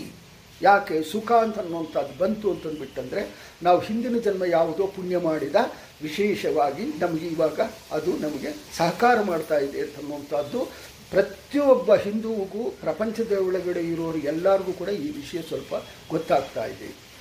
ಇಂದ್ರಿಯ ಗೋಚರವಾದ ಶಬ್ದಾದಿ ವಿಷಯಗಳೆಲ್ಲವೂ ಮನುಷ್ಯನಿಗೆ ಈ ಜನ್ಮದಲ್ಲಿ ಆಯಾ ದೇಶಗಳಲ್ಲಿ ಕ್ರಮವಾಗಿ ಮನಸ್ಸಿಗೆ ಭೋಗ್ಯವಾಗಿ ಬರುತ್ತದೆ. ಏಕೆಂದರೆ ಪೂರ್ವ ಜನ್ಮದಲ್ಲಿ ಆಯಾ ದೇಶಗಳಲ್ಲಿ ಕ್ರಮವಾಗಿ ಕರ್ಮಗಳನ್ನು ಮಾಡಿರುತ್ತಾನೆ. ಅನಾದಿ ಕಾಲದಿಂದ ಅನಂತ ಕರ್ಮಗಳನ್ನು ಮಾಡುವುದರಿಂದ ಅನಂತ ಕಾಲದವರೆಗೂ ಕ್ರಮವಾಗಿ ಆ ಕರ್ಮಗಳು ಫಲ ಉಣ್ಣುವುದಾದರೆ ಮುಕ್ತಿ ಎಂದು ಅಂತಂದು. ಮುಕ್ತಿ ಎಂದು ಇವು ಮಾಡ್ಕೊಂತ ಎಂದು ಅದನ್ನೇ ಬರ್ತಾ ಹೋಗ್ತಾ ಬರ್ತಾ ಅಂತ ಅನ್ನುವಂಥದ್ದು. ಅಂದರೆ ಪುಣ್ಯ ಪಾಪಗಳು ಮುಂದೆ ಹಂಚಿಕೊಂಡು ಬಂದಾಗ ಪುಣ್ಯ ಪಾಪ ಇವಾಗ ನಮ್ಗೆ ಈ ಜನ್ಮದೊಳಗೆ ನಾವು ಭಾರಿ ಸರ ಅಂದ್ಕೊಂಡಿದ್ದೀವಿ. ಏನಂತ ಅಂತಂದ್ಬಿಟ್ಟಂದರೆ ನಮ್ಮಲ್ಲಿ ಪುಣ್ಯ ಇರಬಾರ್ದು ಪಾಪ ಇರಬಾರ್ದು, ಇರಿದ್ರೆ ನಮಗೆ ಮೋಕ್ಷ ಅಂತನ್ನುವಂಥದ್ದು ಸಿಗೋದಿಲ್ಲ ಅಂತನ್ನೋದು ಶಾಸ್ತ್ರ ಹೇಳಿದ್ದಾರೆ. ಆ ಹೇಳಿದ್ದಾರೆ ವಿಷಯ ಅಂತನ್ನುವಂಥದ್ದು ನಮಗೆ ಇವಾಗ ಗೊತ್ತಾಗಿದ್ದಕ್ಕೆ ಏನು ಮಾಡಬೇಕು ಹಾಗೆ ಅಂತಂದ್ಬಿಟ್ಟಂದರೆ ಕಾಮ್ಯ ಕರ್ಮಗಳು ಮಾಡಬಾರ್ದು. ಮತ್ತೆ ಅಲ್ಲಿಗೆ ಬರುತ್ತೆ, ಎಲ್ಲಿ ಹೋದ್ರೂ ಇದು ಆವು ಕಥೆ ಇದ್ದಾರೆ. ಏನಂತಂದ್ರೆ ಕಾಮ್ಯ ಕರ್ಮಗಳು ಮಾಡಬಾರ್ದು ಅಂತನ್ನುವಂಥದ್ದು ಶಾಸ್ತ್ರ ಹೇಳ್ತಾ ಇದೆ. ಕಾಮ್ಯ ಕರ್ಮಗಳು ಎಂದು ಮಾಡಬಾರ್ದು ಅಂತನ್ನುವಂಥದ್ದು ಶಾಸ್ತ್ರ ಹೇಳಿತು. ಆವಾಗ ಬಿಡಬೇಕು ಅಂತನ್ನುವಂಥ ಬುದ್ಧಿ ಈ ಜನ್ಮದೊಳಗಡೆ ಬರ್ತಾ ಮುಂದೆ ಜನ್ಮದೊಳಗಡೆ ಬರ್ತಾ ಇಲ್ಲದೇ ಇನ್ನೊಂದು 10 ಜನ್ಮಗಳನ್ನಾಗ ಬರುತ್ತಾ ಅಂತನ್ನುವಂಥದ್ದು ಗೊತ್ತಿಲ್ಲ. ಅದು ಗೊತ್ತಾದರೆ ಆವಾಗ ಏನಂತಂದರೆ ಪ್ರತಿಯೊಂದು ಕೂಡ ಭಗವಂತನ ಪ್ರೀತಿಯಾಗಿ ಮಾಡ್ತೀನಿ ಅಂತನ್ನುವಂಥದ್ದು 10 ಜನ್ಮಗಳಾದ ಮೇಲೆ ಕೂಡ ಬಂತು ಅಂತಂದ್ಬಿಟ್ಟಂದರೆ ಆವಾಗ ಮೋಕ್ಷ ಮಾರ್ಗ ಅಂತನ್ನುವಂಥದ್ದು ತೆರೆಕೊಳ್ಳುತ್ತೆ ಅಂತನ್ನುವಂಥದ್ದು ಇಲ್ಲಿ ಹೇಳ್ತಾ ಇದ್ದಾರೆ. ಅದಕ್ಕೆ ಎಂಬ ಪ್ರಶ್ನೆಗೆ ಉತ್ತರ ಪರಿಪಕ್ವ ಧ್ಯಾನಯುಕ್ತವಾದ ಮನಸ್ಸಿನ ವೇಗದಿಂದ, ಅಂದರೆ ಅದರಲ್ಲಿ ಉಂಟಾಗುವ ಅಪರೋಕ್ಷ ಜ್ಞಾನದಿಂದ ಇಂದ್ರಿಯ ಗೋಚರವಾದ ಶಬ್ದಾದಿ ವಿಷಯಗಳು ಒಮ್ಮೆಲೆ ವರ್ಗಶಃ ಸಾಮೂಹಿಕವಾಗಿ ತೊಲಗುತ್ತವೆ. ಆದರೆ ಅವುಗಳಿಗೆ ಮೂಲವಾದ ಅನಂತ ಕರ್ಮಗಳಿಗೂ ಅಪರೋಕ್ಷ ಜ್ಞಾನದಿಂದ ಸುಟ್ಟು ಹೋಗುವುದರಿಂದ ಆ ವಿಷಯ ಪದಾರ್ಥಗಳು ಹತ್ತಿರ ಸುಳಿಯುವುದು ಇಲ್ಲ. ನಾವು ಅದನ್ನು ಕೂಡ ಚಿಂತನೆ ಮಾಡಿದ್ವಿ. ಏನಂತ ಸುಟ್ಟು ಹೋಗೋದು, ಯಾವ ಪ್ರಕಾರ ಸುಟ್ಟು ಹೋಗೋದು ಅಂತಂದ್ಬಿಟ್ಟಂದ್ರೆ ಬೆಟ್ಟದಂಥ ದುರಿತವು ಇದೆಲ್ಲ ನೋಡಿ ತಮಾಷೆನೇ ಅಲ್ಲ. ಒಂದೊಂದು ಇದು ಪುರಂದರದಾಸರು ಬರೆದಿರುವಂಥದ್ದು ಏನಂತಂದರೆ ಬೆಟ್ಟದಂಥವ ದುರಿತವ ರಾಮನಾಮವ ಕಿಡಿ. ಅದು ಯಾಕೆ ಹೇಳಿದರು ಅಂತಂದರೆ ಇದಕ್ಕೋಸ್ಕರ. ಇದು ಭಾಗವತದ ಧರ್ಮ. ಅದು ಭಾಗವತದೊಳಗಡೆ ತಿಳಿದಿದ್ದನ್ನೇ ಅಲ್ಲಿ ಉಗಾಭೋಗವಾಗಿ ಅದನ್ನು ಹೇಳಿದ್ದಾರೆ. ಆವಾಗ ಏನಂತಂದ್ರೆ ಅರ್ಥ, ನಾವು ಏನು ಕರ್ಮಗಳು ಮಾಡಿದ್ದೀವೋ ಅದನ್ನು ಕಳ್ಕೊಳ್ಳೋದು ಹಾಗೆ ಅಂತಂದ್ಬಿಟ್ಟಂದರೆ ಮತ್ತೆ ನಾವು ಎಲ್ಲಿ ಹೋಗಬೇಕು ಅಂತಂದರೆ ಭಗವಂತನ ಸ್ಮರಣೆಯಿಂದಾನೇ ಅದು ಕಳ್ಕೊಳ್ಳೋಕ್ಕೆ ಹೋಗುತ್ತೆ. ಅದಕ್ಕೋಸ್ಕರನೇ ನಿರಂತರ ಭಗವಂತನ ಸ್ಮರಣೆ ಮಾಡು. ಮನಸ್ಸಿನೊಳಗಡೆ ಅಜಪ ಜಪ ಹಾಗೆ ಅಂತ ಮನಸ್ಸು ಒಳಗಡೆನೇ ಭಗವಂತನ ರಾಮ ರಾಮ ರಾಮ ಅಂತ ಅನ್ಕೊ ಭಾಳ ಜನ ಇದು ಮನಸ್ಸೊಳಗಡೆ ಮಾಡ್ತಾ ಇರ್ತಾರೆ. ನಾವು ಕೂಡ ಎಲ್ಲನ ಕೂತ್ಕೊಂಡ್ರೆ ಗೋವಿಂದ ನಾರಾಯಣ ಅಂತನ್ನುವಂಥದ್ದು, ಸೀನಿದರೆ ಭಗವಂತನ ಚಿಂತನೆ ಮಾಡುವಂಥದ್ದು, ಇದೆಲ್ಲ ಕೂಡ ಏನು ಅಂತಂದರೆ ನಾವು ಮಾಡಬೇಕಾದ ಕರ್ಮಗಳಿಗೆ ವಿರುದ್ಧವಾಗಿ ನಮ್ಮ ಶರೀರ ಅಂತನ್ನುವಂಥದ್ದು ಎಲ್ಲನ ಹೋಗೋ ಹಾಗಿದ್ದರೆ ಅದನ್ನು ತಂದು ಏನಂತ ನಾವು ವ್ರತಗಳು ಪುಣ್ಯಗಳು ಪ್ರತಿ ವರ್ಷ ಮಾಡುವಂಥ ಕ್ರಿಯೆಗಳು ಇದೆಲ್ಲ ಕೂಡ ಯಾಕೆ ಮಾಡ್ತಾ ಇದ್ದೀವಿ ಅಂತಂದ್ಬಿಟ್ಟಂದರೆ ನಮ್ಮ ಮನಸ್ಸು ಸಂಸಾರದೊಳಗಡೆ ಬಿದ್ದು ಎಲ್ಲೋ ಹೊಟ್ಟೋಗಿರುತ್ತೆ. ಅದನ್ನು ಆವಾಗವಾಗ ತಂದುಕೊಂಡು ಅದನ್ನು ನಾವು ನೋಡಬೇಕಾಗತ್ತೆ. ಎಲ್ಲೋ ಒಂದು ಕಡೆ ರಥೋತ್ಸವ ನಡೀತಾ ಇದೆ, ನಾವು ಹೋಗೋಣ ಅಂತ ಯಾಕೆ ಅಂದ್ಕೊತೀವಿ ಅಂತಂದ್ಬಿಟ್ಟಂದರೆ ಅಲ್ಲಿ ಹೋಗಿ ಬಂದರೆ ನಮಗೆ ಈ ಪಾಪಗಳು ಅಂತನ್ನುವಂಥದ್ದು ಸ್ವಲ್ಪ ಕಮ್ಮಿ ಆಗುತ್ತೆ ಅಂತನ್ನುವಂಥದ್ದು ಇದಾಗತ್ತೆ. ಆಯಿತು ಅಂದರೆ ಅಪರೋಕ್ಷ ಜ್ಞಾನಿಗಳು ಕೂಡ ಹಿಂದೂ ರಥೋತ್ಸವಗಳು ಅಲ್ಲಿ ಇಲ್ಲಿ ಮಠಗಳು ಅಲ್ಲಿ ಇಲ್ಲಿ ಹೋಗ್ತಾ ಇರ್ತಾರಂತ. ಇದು ಪ್ರಾಕ್ಟೀಸ್ ಆಗೋಗ್ಬಿಟ್ಟ ಮೇಲೆ ಎಲ್ಲಿ ಹೋಗಬೇಕಾಗಿತ್ತು, ಯಾವುದನ್ನು ನೋಡಬೇಕಾದ ನಿರಂತರವಾಗಿ ಭಗವಂತನ ಚಿಂತನೆ ಅಂತನ್ನುವಂಥದ್ದು ಏನೋ ಓದ್ಕೋಬೇಕು, ಏನೋ ಮಾಡಬೇಕು, ಏನೋ ಚಿಂತನೆ ಮಾಡಬೇಕು, ಇಂಥದ್ದೆಲ್ಲ ಕೂಡ ಯಾಕೆ ಬರುತ್ತೆ ಅಂತಂದ್ಬಿಟ್ಟಂದರೆ ಅದು ಪ್ರಾಕ್ಟೀಸ್ ಮಾಡಿ ಮಾಡಿ ಮಾಡಿ ಆದಮೇಲೆ ಅದು ಬರುತ್ತೆ. ಅದು ಬಂದ ಮೇಲೆ ಏನು ಅಂತಂದರೆ ನಾವು ಮಾಡಿದ ಪಾಪಗಳು ಅಂತನ್ನುವಂಥದ್ದು ಸುಟ್ಟು ಹೋಗುತ್ತೆ. ಹಾಗೆ ಅಂತನ್ನುವಂಥದ್ದು ನಾರದರು ಹೇಳ್ತಾ ಇದ್ದಾರೆ. ಅದನ್ನು ಹೇಳ್ತಾ ಇದ್ದಾರೆ, ಸುಟ್ಟು ಹೋಗುವುದರಿಂದ ಆ ವಿಷಯ ಪದಾರ್ಥಗಳು ಅಂತಂದರೆ ಕಾಮ ಇದರಿಂದ ಮಾಡಿದ ವ್ರತಗಳಿಂದ ಮಾಡಿದ ಏನು ವಿಷಯಗಳಿದೆಯೋ ಅದೆಲ್ಲ ಕೂಡ ಸುಟ್ಟು ಹೋಗುತ್ತೆ. ಆ ಬಯಕೆಗಳೇ ನಮ್ಮ ಹತ್ರ ಬರೋದು ಇಲ್ಲ. ಅಪರೋಕ್ಷ ಜ್ಞಾನಗಳಿಗೂ ಕೂಡ ವಿಷಯಗಳು ಪ್ರಾರಬ್ಧ ಕರ್ಮದಿಂದ ಪ್ರಾಪ್ತವಾಗುತ್ತದೆ, ನಿಜ. ಇದು ಅಪರೋಕ್ಷ ಜ್ಞಾನಿಗಳು ಕೂಡ ಇದೆ. ಅಪರೋಕ್ಷ ಜ್ಞಾನಿಗಳು ಅಂತಂದರೆ ಅವರು ಏನೋ ಬೇರೆ ದೇಶದಿಂದ ಬಂದಿದ್ದು ಯಾರೋ ಅಲ್ಲ. ಅವರು ಕೂಡ ನಿರಂತರ ಸಾಧನ ಮಾಡಿ ನಮಗನ್ನು ಜಾಸ್ತಿ ತಿಳ್ಕೊಂಡಿರ್ತಾರೆ, ಜಾಸ್ತಿ ಭಗವಂತನ ಬಗ್ಗೆ ಅವರು ಚಿಂತೆ ಮಾಡಿರ್ತಾರೆ. ಅವ್ರನ್ನ ಅಪರೋಕ್ಷ, ಅವ್ರಿಗೆ ಕೂಡ ಈ ಅನುಭವ ಅಂತನ್ನುವಂಥದ್ದು ಆಗಿರುತ್ತೆ. ಆದರೆ ಅವರಿಂದ ಮನಸ್ಸಿನಲ್ಲಿ ದುಃಖ ವಿಕಾರ ಉಂಟಾಗುವುದಿಲ್ಲ. ಏಕೆಂದರೆ ಅವರ ಮನಸ್ಸು ಸತ್ವಗುಣವಾದ ಜ್ಞಾನ ಭಕ್ತಾದಿಗಳಿಂದಲೇ ತುಂಬಿರುತ್ತೆ. ಅದು ಈ ಜನ್ಮದವರು. ಅವರು ಹಿಂದಿನ ಒಂದು 30 ಜನ್ಮಗಳು 40 ಜನ್ಮಗಳು ಹಿಂದೆ ತಗೊಂಡು ಅವರು ನಮ್ಮ ಮಾದರಿಯೇ ಇದ್ದರು. ಅವ್ರು ಯಾಕೆ ಅಪರೋಕ್ಷ ಜ್ಞಾನಿಗಳಾದರು ಅಂತಂದ್ಬಿಟ್ಟಂದರೆ ಒಂದು ಕ್ಲಾಸ್ ಮುಂದಕ್ಕೆ ಹೋಗಿದ್ದಾರೆ. ಯಾಕೆ 30-40 ಜನ್ಮಗಳನ್ನಾಗ ಅವಸ್ಥೆಪಟ್ಟಿದ್ದನ್ನು ಈ ಜನ್ಮಗಳನ್ನಾಗ ಹೀಗೆ ಮಾಡಬಾರ್ದು ಹಾಗೆ ಅಂತನ್ನುವಂಥದ್ದು ಮನಸ್ಸು ಮಾಡಿ, ಈ ಮನಸ್ಸು ಅಂತನ್ನುವಂಥದ್ದು ಭಾರಿ ಇಂಪಾರ್ಟೆಂಟ್ ವಿಷಯ. ಅದನ್ನು ಮಾಡಿ ನಾವು ಅದನ್ನು ಈ ಅನುಭವ ಬೇಡ, ನಮಗೆ ಬೇರೆ ಅನುಭವವನ್ನು ತಂದುಕೊಳ್ಳೋಣ ಅಂತನ್ನುವಂಥದ್ದು ಅದು ಮಾಡಿಕೊಂಡಿರ್ತಾರೆ. ಅದರಿಂದ ಸದಾ ಭಗವಂತನ ಧ್ಯಾನದಲ್ಲಿ ಇರ್ತಾರೆ ಅವರು ಇರೋದ್ರಿಂದ. ಹೀಗಾಗಿ ವಿಷಯ ಭೋಗ ಪ್ರಾಪ್ತವಾದರೂ ದೂರದಲ್ಲೇ ಇದ್ದು ಅವನಲ್ಲಿ ಭಾಸವಾಗುತ್ತದೆ, ಚಂದ್ರನಲ್ಲಿ ರಾಹುವಿನಂತೆ. ಅದು ಎಷ್ಟೊತ್ತಿರುತ್ತೆ ಚಂದ್ರ ಒಳಗಡೆ ರಾಹು ಎಷ್ಟೊತ್ತು ಕೂತ್ಕೊಂಡಿರ್ತಾನೆ ಅಷ್ಟೇ. ಅವನು ಏನೋ ನುಗ್ಗಾಕೆ ಬಂದ ಹಾಗೆ ಈಗ ಅಂತಂದ್ಬಿಟ್ಟಂದರೆ 1 ಗಂಟೆ 2 ಅವರ್ಸ್ ಕೂತ್ಕೊಂಡಿರ್ತಾನೆ. 360 ದಿನಗಳಿಗೆ 1 ಸಲ 2 ಸಲ ಬಂದು ಕೂತ್ಕೊತಾನೆ ಅಂತ. ಅವನ ಹತ್ರ ಇದ್ದು ಏನಂತಂದರೆ ಆ ಪಾಪ ಅಂತನ್ನುವಂಥದ್ದು ಎಲ್ಲರಿಗೂ ಕಾಮ. ಅದು ಯಾರನ್ನ ಹೋಗ್ಬಿಡಿ ಸುತ್ತಕೊಳ್ಳೋದು ಅಂತ. ಯಾಕಂತಂದರೆ ನೀವು 100% ಯಾರು ಮಾಡಬೇಕು ಅಂತನ್ನುವಂಥದ್ದು ಇಲ್ಲವೇ ಇಲ್ಲ. 100% ಅಂತನ್ನುವಂಥದ್ದು ಈ ಪ್ರಪಂಚದೊಳಗಡೆ ಇಲ್ಲವೇ ಇಲ್ಲ. ಯಾರು ಏನನ್ನ 100% ಅಂತಂದರೆ ಅದು ಭಗವಂತನ ಒಬ್ಬನಿಗೆ. ಹೀಗೆ ಲಿಂಗ ಶರೀರದ ಮನಸ್ಸು ನಾನು ನನ್ನದೆಂಬ ಅಭಿಮಾನ ಹುಟ್ಟಿಸುವ ಮೂಲಕವೇ ಕರ್ತೃತ್ವ ಭೋಕ್ತೃತ್ವಕ್ಕೆ ಉಂಟುವಾಗುತ್ತದೆ ಎಂದಾದರೆ ಅಭಿಮಾನವಿಲ್ಲದಿದ್ದಾಗ ಸಂಸಾರವಿಲ್ಲವಾದವೆಂಬ ಪ್ರಶ್ನೆಗೆ ಉತ್ತರ. ಬುದ್ಧಿ, ಮನಸ್ಸು, ವಿಷಯಗಳು, ಸತ್ವಾದಿಗಳು ಇವುಗಳಿಂದ ಸಾಮೂಹಿಕಾತ್ಮಕವಾದ ಅನಾದಿ ಲಿಂಗ ಶರೀರ ಎಂದಿನವರೆಗೆ ಇಲ್ಲವಾಗುವುದೆಲ್ಲವೋ ಅಂದಿನವರೆಗೆ ದೇಹಾದಿಗಳ ಬಗ್ಗೆ ನಾನು ನನ್ನದೆಂಬ ಅಭಿಮಾನ ಜೀವನದಲ್ಲಿ ಎಂದೂ ಇಲ್ಲವಾಗುವುದು ಇಲ್ಲ. ಲಿಂಗ ಶರೀರದ ಒಳಗಡೆ ಈ ಶರೀರ ಅಂತನ್ನುವಂಥದ್ದು ಬಂತಂದರೆ ಅಂದರೆ ಈ ಲಿಂಗ ಶರೀರದ ಒಳಗಿರುವಂಥ ಒಂದು ಜೀವ ಸ್ವರೂಪ ಇದಲ್ವ, ಅದು ಭಾರಿ ಪವಿತ್ರವಾದದ್ದು. ಈ ಲಿಂಗ ಶರೀರ ಅಂಟುಕೊಂಡಿರುತ್ತಲ್ವ, ಅದು ಏನು ಅಂತಂದರೆ ಆ ಕರ್ಮಗಳು ಅಂಟುಕೊಂಡಿರುತ್ತೆ. ಅದನ್ನು ತೊಲಗಿಸುವವರೆಗೂ ಕೂಡ ಅದನ್ನು ಹೇಗೆ ತೊಲಗಿಸೋದು ಅಂತಂದರೆ ಇವಾಗ ಒಂದು ಕಬ್ಬಣ ಚೆನ್ನಾಗಿ ಕಿಲಿವು ಹಿಡಿದೋದು ಅದನ್ನು ಏನನ್ನ ಸ್ವಚ್ಛತೆ ಮಾಡಬೇಕು ಅಂತಂದ್ಬಿಟ್ಟಂದರೆ ಬರೀ ಯಾವುದೋ ಒಂದು ತೆಂಗಿನ ಹಾರ ಹಾಕಿ ಉಜ್ಜಿದರೆ ಅದು ಆಗೋದಿಲ್ಲ. ಅದನ್ನು ಚೆಂದಾಗಿ ಏನು ಮಾಡಬೇಕಂತಂದರೆ ಬೆಂಕಿ ಒಳಗಡೆ ಹಾಕಿ ಸುಡಬೇಕು. ಕೆಂಪಗೆ ಸುಟ್ಟ ಮೇಲೆ ಅಂದರೆ ನಮ್ಮ ಶರೀರ ಅಂತನ್ನುವಂಥದ್ದು ಈ ತಪಸ್ಸು ಮಾಡೋರಿಗೆ ನಾವು ಓದ್ತಾ ಇರ್ತೀವಿ. ಏನಂತ ಅವ್ರು ಹೇಗೆ ತಪಸ್ಸು, 1 ಕಾಲ ಮೇಲೆ ನಿಂತ್ಕೊಂಡ್ರು, 2 ಕಾಲ ಮೇಲೆ ನಿಂತ್ಕೊಂಡ್ರು, ಆಹಾರ ತಿನ್ನದಿದ್ದರು, ಏನೇನೋ ಅವಸ್ಥೆ ಪಡ್ತಾ ಇರ್ತಲ್ಲ, ಅದನ್ನು ಕಾದ ಕಬ್ಬಣ. ಆ ಕಬ್ಬಣ ಆ ಥರ ಕಾಯಿತು ಅಂತಂದ್ಬಿಟ್ಟಂದರೆ ಅದನ್ನು ಯಾವ ಪ್ರಕಾರ ಬೇಕಾದರೆ ಅದನ್ನು ನಾವು ಬಗ್ಗಿಸ್ಕೋಬೋದಲ್ವ. ಅದೇ ಪ್ರಕಾರವಾಗಿ ಈ ಮನಸ್ಸು, ಈ ಶರೀರ ಅಂತನ್ನುವಂಥದ್ದು ಮಾಡಬೇಕಾದಂಥ ಕರ್ಮಗಳನ್ನ ಕಷ್ಟಪಟ್ಟು ಮಾಡಿದರೆ ಭಾರಿ ಕಷ್ಟ ಇದೆ.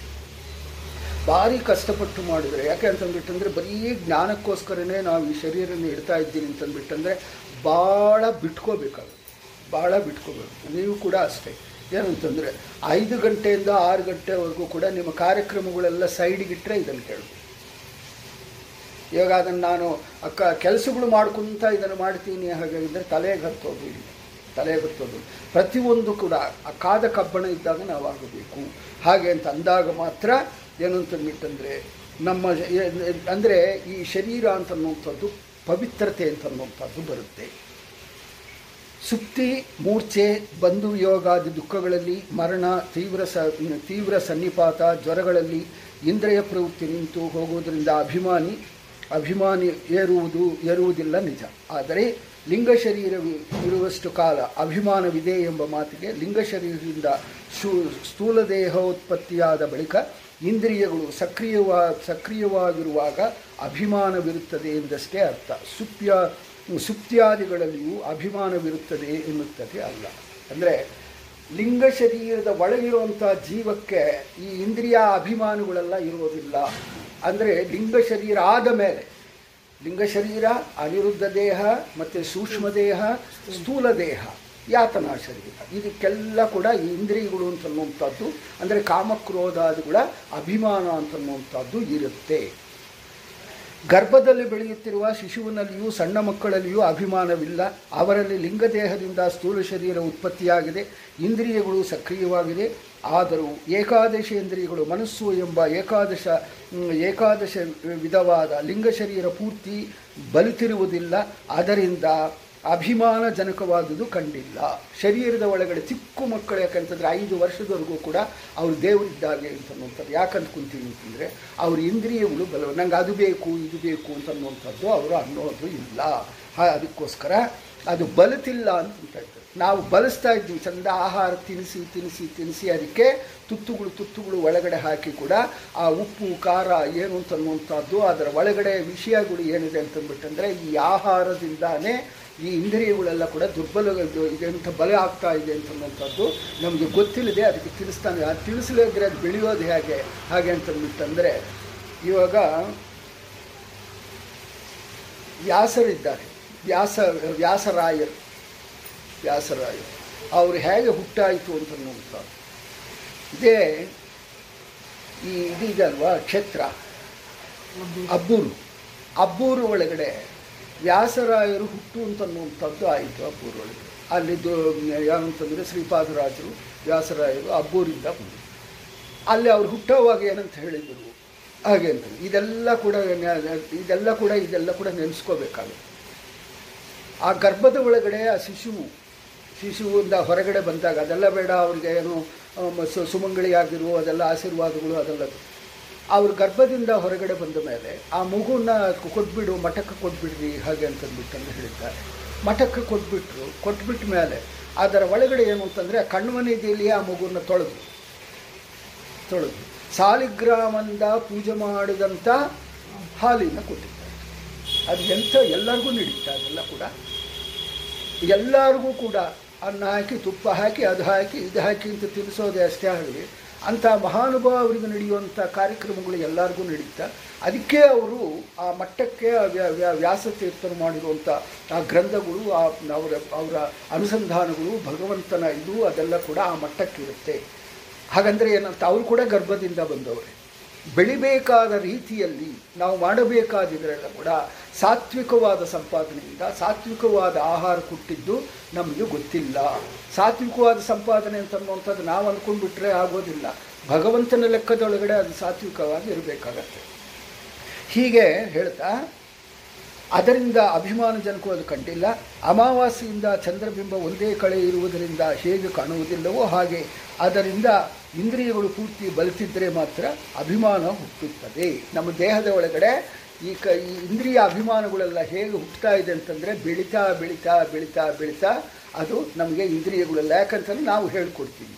ಅಪ್ಪ ಮನೆಯಲ್ಲಿದ್ದಾರಾ ಅಂತಂದ್ಬಿಟ್ಟಂದು ಯಾರನ್ನು ಕೇಳಿದರೆ ಇಲ್ಲ ಅಂತ ಹೇಳುವಂಥ ಮಗನಿಗೆ ಹೇಳಿದಾಗ ಅವನು ಇಲ್ಲ ಅಂತ ಹೇಳ್ತಾನೆ. ಮನೆಯಲ್ಲಿದ್ದರೂ ಕೂಡ ನಾವು ಆ ಸುಳ್ಳುಗಳು ಹೇಳಿಕೊಡೋದು ಎಲ್ಲ ಕೂಡ ನಾವು ಹೇಳಿಸಿ ಕೊಟ್ಟಿದ್ದೆ.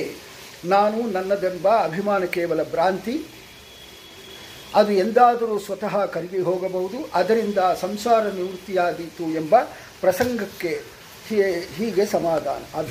ಅಭಿಮಾನದಲ್ಲಿ ಗೋಚರವಾಗುವ ಸ್ವಾತಂತ್ರ್ಯ ವಸ್ತುತಃ ಇಲ್ಲ.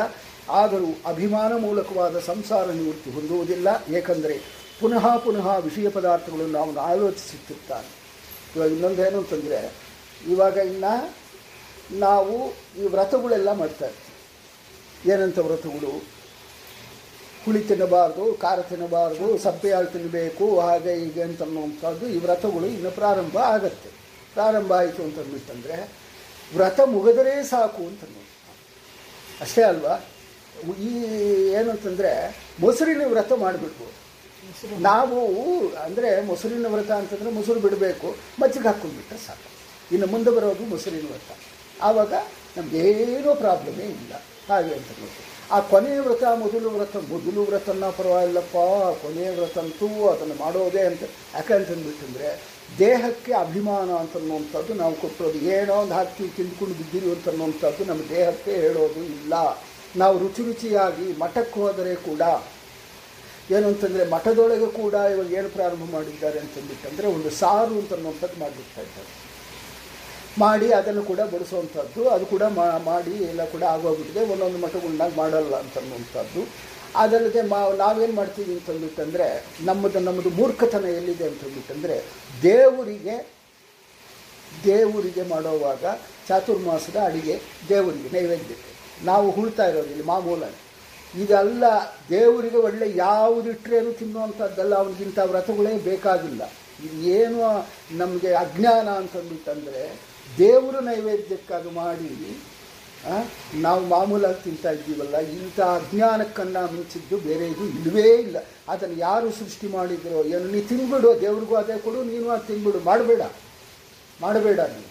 ಆದರೆ ಮಾಡಿದರೆ ಭಗವಂತನಿಗ ನೀವು ಇದು ಮಾಡುವಂಥ, ಭಗವಂತನಿಗೆ ಏಕಾದಶಿ ದಿನ ಕೂಡ ನೈವೇದ್ಯ ಮಾಡಬಹುದು, ಅಡಿಗೆ ಮಾಡಿ ನೈವೇದ್ಯ ಮಾಡಬಹುದು. ಆದರೆ ನಾವು ತಿನ್ನೋದಕ್ಕೆ ಇಲ್ಲ. ಅದಕ್ಕೋಸ್ಕರ ಮಾಡ್ತಾ ಇಲ್ಲ ಅಷ್ಟೇ. ಭಗವಂತನಿಗೆ ಅವನಿಗೆ ಬಾಳೆಹಣ್ಣು ಇಲ್ಲದಿದ್ದರೆ ಎಲ್ಲ ಕೂಡ ನೈವೇದ್ಯ ಮಾಡಿ ನೆಕ್ಸ್ಟ್ ಡೇ ಅದನ್ನು ಲಕ್ಷ್ಮೀಗೆ ಸಮರ್ಪಣೆ ಮಾಡಿ ನಾವು ತಿನ್ನಬೇಕಾಗತ್ತೆ. ಅಂದರೆ ಅವನಿಗೆ ಬಟ್ಟೆ ಕೂಡ ಹಾಕಿರೋದು, ಅಲಂಕಾರ ಕೂಡ ಮಾಡಿರೋದು ಮಠಗಳನ್ನ. ಯಾಕೆಂತಂದರೆ ಅದು ಅವನಿಗೆ ಬೇಡ ಅಂತಂದು ನಾವು ಮಾಮೂಲಾಗಿ ಉಪ್ಪಿಟ್ಟುಗಳು ಕೇಸರಿ ಬಾತುಗಳು ಮಾಡ್ಕೊಂಡು ನಾವು ತಿಂತಾ ಇರೋದು. ಭಗವಂತನಿಗೆಲ್ಲ ಉಪವಾಸ ಇಟ್ಟಿರೋದು. ಇದರಂಥ ಅಜ್ಞಾನ ಇನ್ನೊಂದು ಇಲ್ಲ. ಅದನ್ನು ಇಲ್ಲಿ ಹೇಳ್ತಾ ಇದ್ದಾರೆ. ಮತ್ತು ಏಕೆಂದರೆ ಪುನಃ ಪುನಃ ವಿಷಯ ಪದಾರ್ಥಗಳನ್ನು ಅವನು ಆಲೋಚಿಸುತ್ತಾನೆ. ಏನಂತ ವಿಷಯ ಪದಾರ್ಥಗಳು ಇದೆ, ಏನಂತ ಭಗವಂತನಿಗೆ ಅದು ನಮಗೆ ರುಚಿಯಾಗಿ ವಿಷಯ. ಯಾಕಂತಂದರೆ ನಾಲಿಗೆಗೆ ಬೇಕಾದಂಥ, ಕಣ್ಣಿಗೆ ಬೇಕಾದಂಥ ಇದೆಲ್ಲ ಕೂಡ ನಮಗದು ಬೇಕು. ಹಾಗೆ ಅಂತನ್ನುವಂಥದ್ದು ಈ ವಿಷಯ ಪದಾರ್ಥಗಳು ಅವನು ಆಲೋಚಿಸುತ್ತಾನೆ. ಭಗವಂತನನ್ನು ಆಲೋಚಿಸುವುದು ಇಲ್ಲ. ಏನಂತ ಆಲೋಚಿಸಿಲ್ಲ, ಭಗವಂತನಿಗೆ ಏನಂತ ಆಲೋಚನೆ ಮಾಡಬೇಕು, ಅವನಿಗೆ ಉಪವಾಸ ಇವಿಲ್ಲ, ನಾವು ನೈವೇದ್ಯ ಇಡಬಹುದು ಅಂತನ್ನುವಂಥದ್ದು ಆಲೋಚನೆ ಮಾಡುವಂಥದ್ದೇ ಇಲ್ಲ. ಹಾಗೆ ಹೀಗೆ ಭಗವಂತನ ಅನುಗ್ರಹ ಆಗುವುದಿಲ್ಲ. ಅದರಿಂದ ಸ್ವಾತಂತ್ರ್ಯ ಭ್ರಮ ಕರಗಿ ಹೋಗುವುದೇ ಇಲ್ಲ. ಇದಕ್ಕೆ ಉದಾಹರಣೆ, ಸ್ವಪ್ನದಲ್ಲಿ ಕಾಣುವ ಎಲ್ಲವೂ ಎಚ್ಚರದ ಪದಾರ್ಥಗಳೇ ಎಂಬ ಭ್ರಮ ಸ್ವಪ್ನಾವಸ್ಥೆ ಇರುವುದಷ್ಟು ಕಾಲ ಎಂದೂ ಹೋಗುವುದಿಲ್ಲ. ಆದಾಗಲೇ ಅದು ಹೊರಟು ಹೋಗುವುದು. ಅದನ್ನು ಇನ್ನೂ ಗುರ್ತಿಟ್ಕೊಂಡಿದ್ದಾರೆ. ಇಲ್ಲಿ ನಾರದರು ಹೇಳ್ತಾ ಇದ್ದಾರೆ, ಎಚ್ಚರ ಆಯಿತು ಅಂತಂದರೆ ಸ್ವಪ್ನದ್ದು ಮರ್ತೋಗ್ತೀವಿ, ಎಚ್ಚರದೊಳಗೆ ಕೂಡ ಅದನ್ನು ಯೋಚನೆ ಮಾಡ್ತಾ ಕೂತಿರ್ತೀವಿ. ಓಹೋ, ನನಗೆ ಹೀಗೆ ಬಂದ್ಬಿಡ್ತು, ಸ್ವಪ್ನ ಹಾಗೆ ಬಂದ್ಬಿಡ್ತು, ಅದು ಹಾಗೆ ಅಂತಂದು ಅದು ರಿಯಲೇ ಅಂತಂದ್ಬಿಟ್ಟಂದು ನಾನು ಅಂದ್ಕೊಂಡ್ಬಿಟ್ಟಿದ್ದೆ, ಹಾಗೆ ಅಂತನ್ನುವಂಥದ್ದು ಚಿಂತನೆಗಳು ಕೂಡ ಮಾಡ್ತಾ ಇರ್ತಾರೆ. ಒಂದು ಲಿಂಗಶರೀರವೇ ಪ್ರಾಣ, ಇಂದ್ರಿಯ, ಅಂತಃಕರಣ ಈ ಮೂರರ ಸೇರುವಿಕೆಯಾಗಿದೆ. ಆದ್ದರಿಂದ ಅದು ತ್ರಿವೃತ್ತಿ ಎನಿಸಿದೆ. ಪ್ರಾಣಗಳು 5, ಜ್ಞಾನೇಂದ್ರಿಯಗಳು 5, ಕರ್ಮೇಂದ್ರಿಯಗಳು 5 ಎಲ್ಲವೂ 5 ಅದೇ ಲಿಂಗ ಶರೀರ ಪಂಚವಿಧವೆಂದು ಕರೆಸಿಕೊಳ್ಳುವುದು. ಪಂಚ ಪ್ರಾಣಗಳು ಮತ್ತು ಇಂದ್ರಿಯಗಳು, ಒಂದು ಅಂತಃಕರಣ, ಇವು ಸೇರಿ 16 ಆಗುತ್ತದೆ. ಈ 16 ಸಮೂಹ ರೂಪವಾದ ಲಿಂಗ ಶರೀರ ಜೀವನದೊಂದಿಗೆ ಯುಕ್ತವಾದಾಗ ಜೀವ ಎಂದು ಕರೆಸಿಕೊಳ್ಳುತ್ತಾನೆ. ಜೀವ ಅಂತನ್ನುವಂಥದ್ದು, ಶರೀರ ಅಂತನ್ನುವಂಥದ್ದು ಕಲಿಸ್ಕೋಬೇಕು ಅಂತಂದ್ಬಿಟ್ಟಂದರೆ ಪಂಚೇಂದ್ರಿಯಗಳು, ಪಂಚ ತನ್ಮಾತ್ರಗಳು, ಪಂಚಭೂತಗಳು ಇವೆಲ್ಲ ಕೂಡ, ಮನಸ್ಸು, ಬುದ್ಧಿ ಇದೆಲ್ಲ ಕೂಡ ಶರೀರದ ಒಳಗಡೆ ಇದ್ದಾಗ ಮಾತ್ರ ಅದು ಮನುಷ್ಯ ಅಂತಂದ್ಬಿಟ್ಟಂದು ಅನಿಸ್ಕೊತಾನೆ, ಜೀವ ಅಂತನ್ನುವಂಥದ್ದು ಅನಿಸ್ಕೊತಾನೆ. ಹಾಗೆ ಅಂತನ್ನುವಂಥದ್ದು ಹೇಳ್ತಾ ಇದ್ದಾರೆ. ಇವಾಗ ನಾನು ಸ್ವಲ್ಪ ಯಾಕೆ ಅಂತಂದ್ಬಿಟ್ಟಂದರೆ, ಈ ವಿಷಯಗಳು ಭಾಗವತನ ನಾವು ತಗೊಂಡಿದ್ದೀವಿ, ಅನೇಕ ವಿಷಯಗಳು ನಾವು ಚರ್ಚೆಗೆ ಬರ್ತಾ ಇದೆ. ಇದರ ಒಳಗಡೆ ಭಾರಿ ಕಠಿಣವಾದಂಥ ವಿಷಯಗಳು ಇದೆ. ಇದನ್ನು ನಿಮ್ಗೆ ಅರ್ಥ ಆಗ್ತಾ ಇದೆಯಾ ಇಲ್ಲ ಅಂತನ್ನುವಂಥದ್ದು ನನಗೆ ತಿಳಿಸ್ಬೇಕಾಗುತ್ತೆ. ಯಾಕೆಂತಂದ್ಬಿಟ್ಟಂದರೆ ಅರ್ಥ ಆಗಲಿಲ್ಲ, ನಾವು ಸುಮ್ಮನೆ ಕೇಳ್ತಾ ಇದ್ದೀವಿ ಹಾಗೆ ಅಂತನ್ನೋ ಹಾಗಿದ್ದರೆ ಇದನ್ನು ಅರ್ಥ ಮಾಡಿಕೊಳ್ಳೋದಕ್ಕೆ ಪ್ರಯತ್ನ ಮಾಡಿ. ಯಾಕೆಂತಂದರೆ ಇದನ್ನೆಲ್ಲ ಕೂಡ ನಿಮ್ಗೆ ಅರ್ಥ ಆಗಲಿಲ್ಲ ಅಂತಂದ್ಬಿಟ್ಟು ಅಂದಾಗ ನೀವು ನಾನು ಪ್ರಶ್ನೆ ಹಾಕ್ತಾ ಇದ್ದೀನಿ ಅಷ್ಟೇ.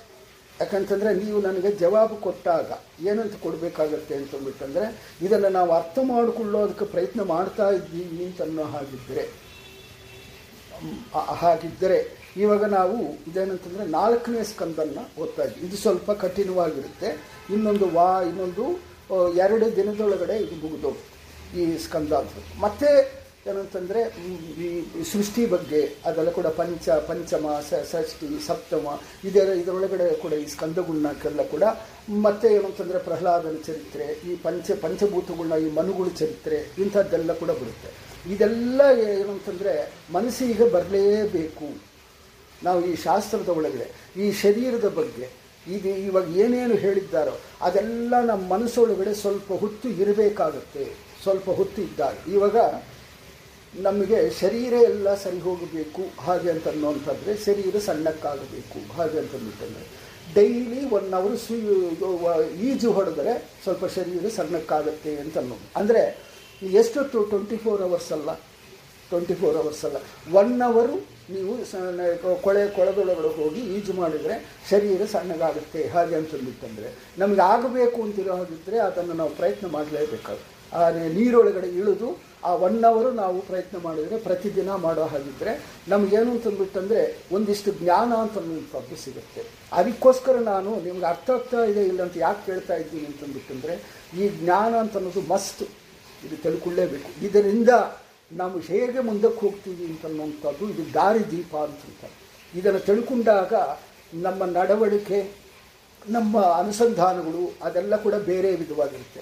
ಇದನ್ನು ಓದಿದ ಮೇಲೆ ನೀವು ಭಗವಂತನ ಚಿಂತನೆ ಮಾಡುವಾಗ ಈ 1 ಗಂಟೆ ಜ್ಞಾನ ಅಲ್ಲಿ ಎಷ್ಟು ಉಪಯೋಗ ಆಗ್ತಾ ಇದೆಯಾ ಇಲ್ವಾ, ಮರ್ತೋಗ್ತಾ ಇದ್ದೀವಾ, ಇಲ್ಲಿ ಬಂದಾಗ ಮಾತ್ರ ಗುರ್ತಿಟ್ಕೊಳ್ತಾ ಇದ್ದೀವಾ ಹಾಗೆ ಅಂತನ್ನುವಂಥದ್ದು ಇದೆಲ್ಲ ಕೂಡ ಸ್ವಲ್ಪ ಫೀಡಿಂಗ್ ಅಂತಾರೆ.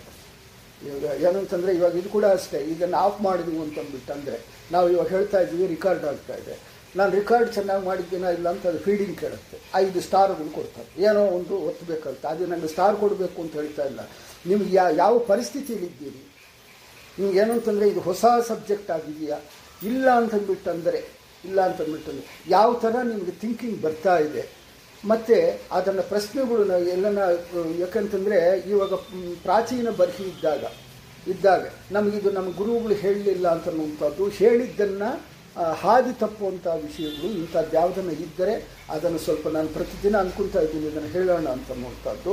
ಅದನ್ನು ಇವಾಗ ಅದನ್ನು ನೀವು ಸ್ವಲ್ಪ ನನಗೆ ಆಯಿತು ನಾವು ಇದನ್ನು ಸ್ವಲ್ಪ ಕೇಳ್ತಾ ಇದ್ದೀವಿ, ಇಲ್ಲ ನಮಗಿದು ಅರ್ಥ ಆಗ್ತಾ ಇಲ್ಲ, ಇನ್ನೂ ಬಿಡಿಸಿ ಹೇಳಬೇಕು ಅಂತನ್ನುವಂಥದ್ದು ಇದೆಲ್ಲ ಕೂಡ ನೀವು ಈ ಪ್ರವಚನ ಆದ ಮೇಲೆ ನನಗೆ ಅದನ್ನು ಸ್ವಲ್ಪ ಹೇಳಿದರೆ ನಾನು ಯಾವ ರೂಟ್ ಒಳಗಡೆ ಹೋಗಬೇಕು ಅಂತನ್ನೋದು ಕೂಡ ನಾವು. ಯಾಕಂತಂದರೆ ನಮಗೆ ಅರ್ಥ ಆಗಿದೆ ಅಂತಂದ್ಬಿಟ್ಟಂದರೆ ನಮ್ಮ ಗುರುಗಳು ಹೇಳಿದ್ದ ಅರ್ಥ ಆಗಿದ್ದಕ್ಕೋಸ್ಕರ ಇದನ್ನು ನೋಡಿದರೆ ನಾವು ಹೇಳಬೇಕು ಅಂತನ್ನೋದು ಅನ್ನಿಸ್ತಾ ಇದೆ. ನಿಮಗೆ ಕೂಡ ಇದನ್ನು ಮನಸ್ಸೊಳಗಡೆ ಚಿಂತನೆ ಮಾಡಬೇಕು ಅಂತಂದರೆ ನೀವು ಕೂಡ ಅರ್ಥ ಮಾಡಿಕೊಂಡು ಇರಬೇಕಾಗುತ್ತೆ. ಅದನ್ನು ಅರ್ಥ ಮಾಡ್ಕೊತಿದ್ದೀರಾ, ಇಲ್ಲದಿದ್ದರೆ ಇದನ್ನು ಮುಂದುವರಿಸೋದಾ, ಇಲ್ಲದಿದ್ದರೆ ಹೇಗೆ ಅಂತನ್ನುವಂಥದ್ದು ಸ್ವಲ್ಪ ಹೇಳಬೇಕಾಗುತ್ತೆ.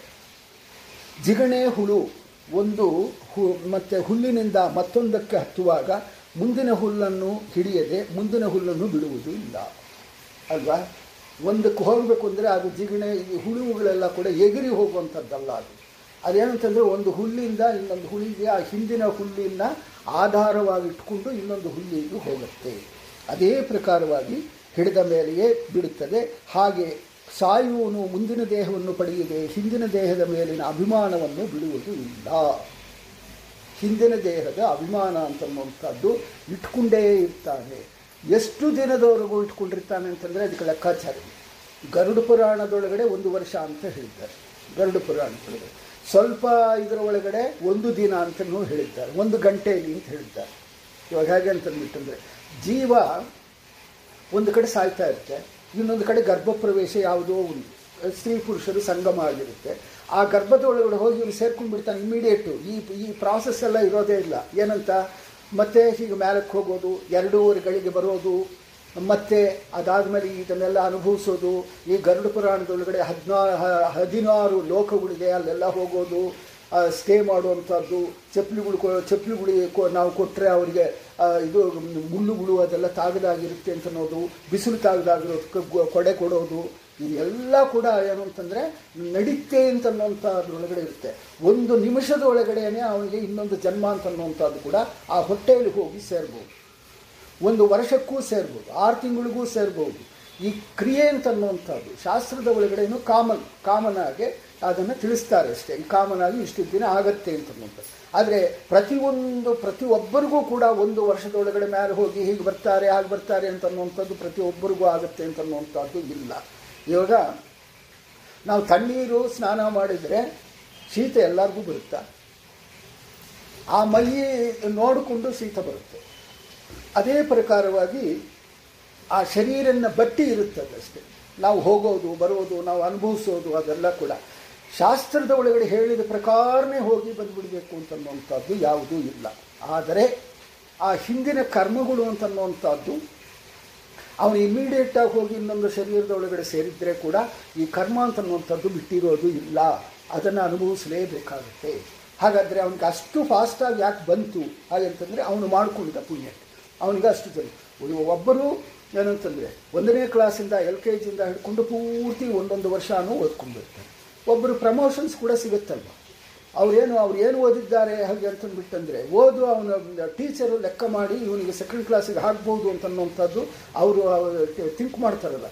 ಅದೇ ಯಮಧರ್ಮರಾಜ ಆಗಲಿ ಭಗವಂತ ಆಗಲಿ ಇವನಿಗೆ ಈ ಕರ್ಮ ಇದು ಬೇಡ, ಬೇಗ ಕೊಟ್ಬಿಡೋಣ ಅಂತನ್ನುವಂಥ ಸಿಸ್ಟಮ್ ಕೂಡ ಇದೆ.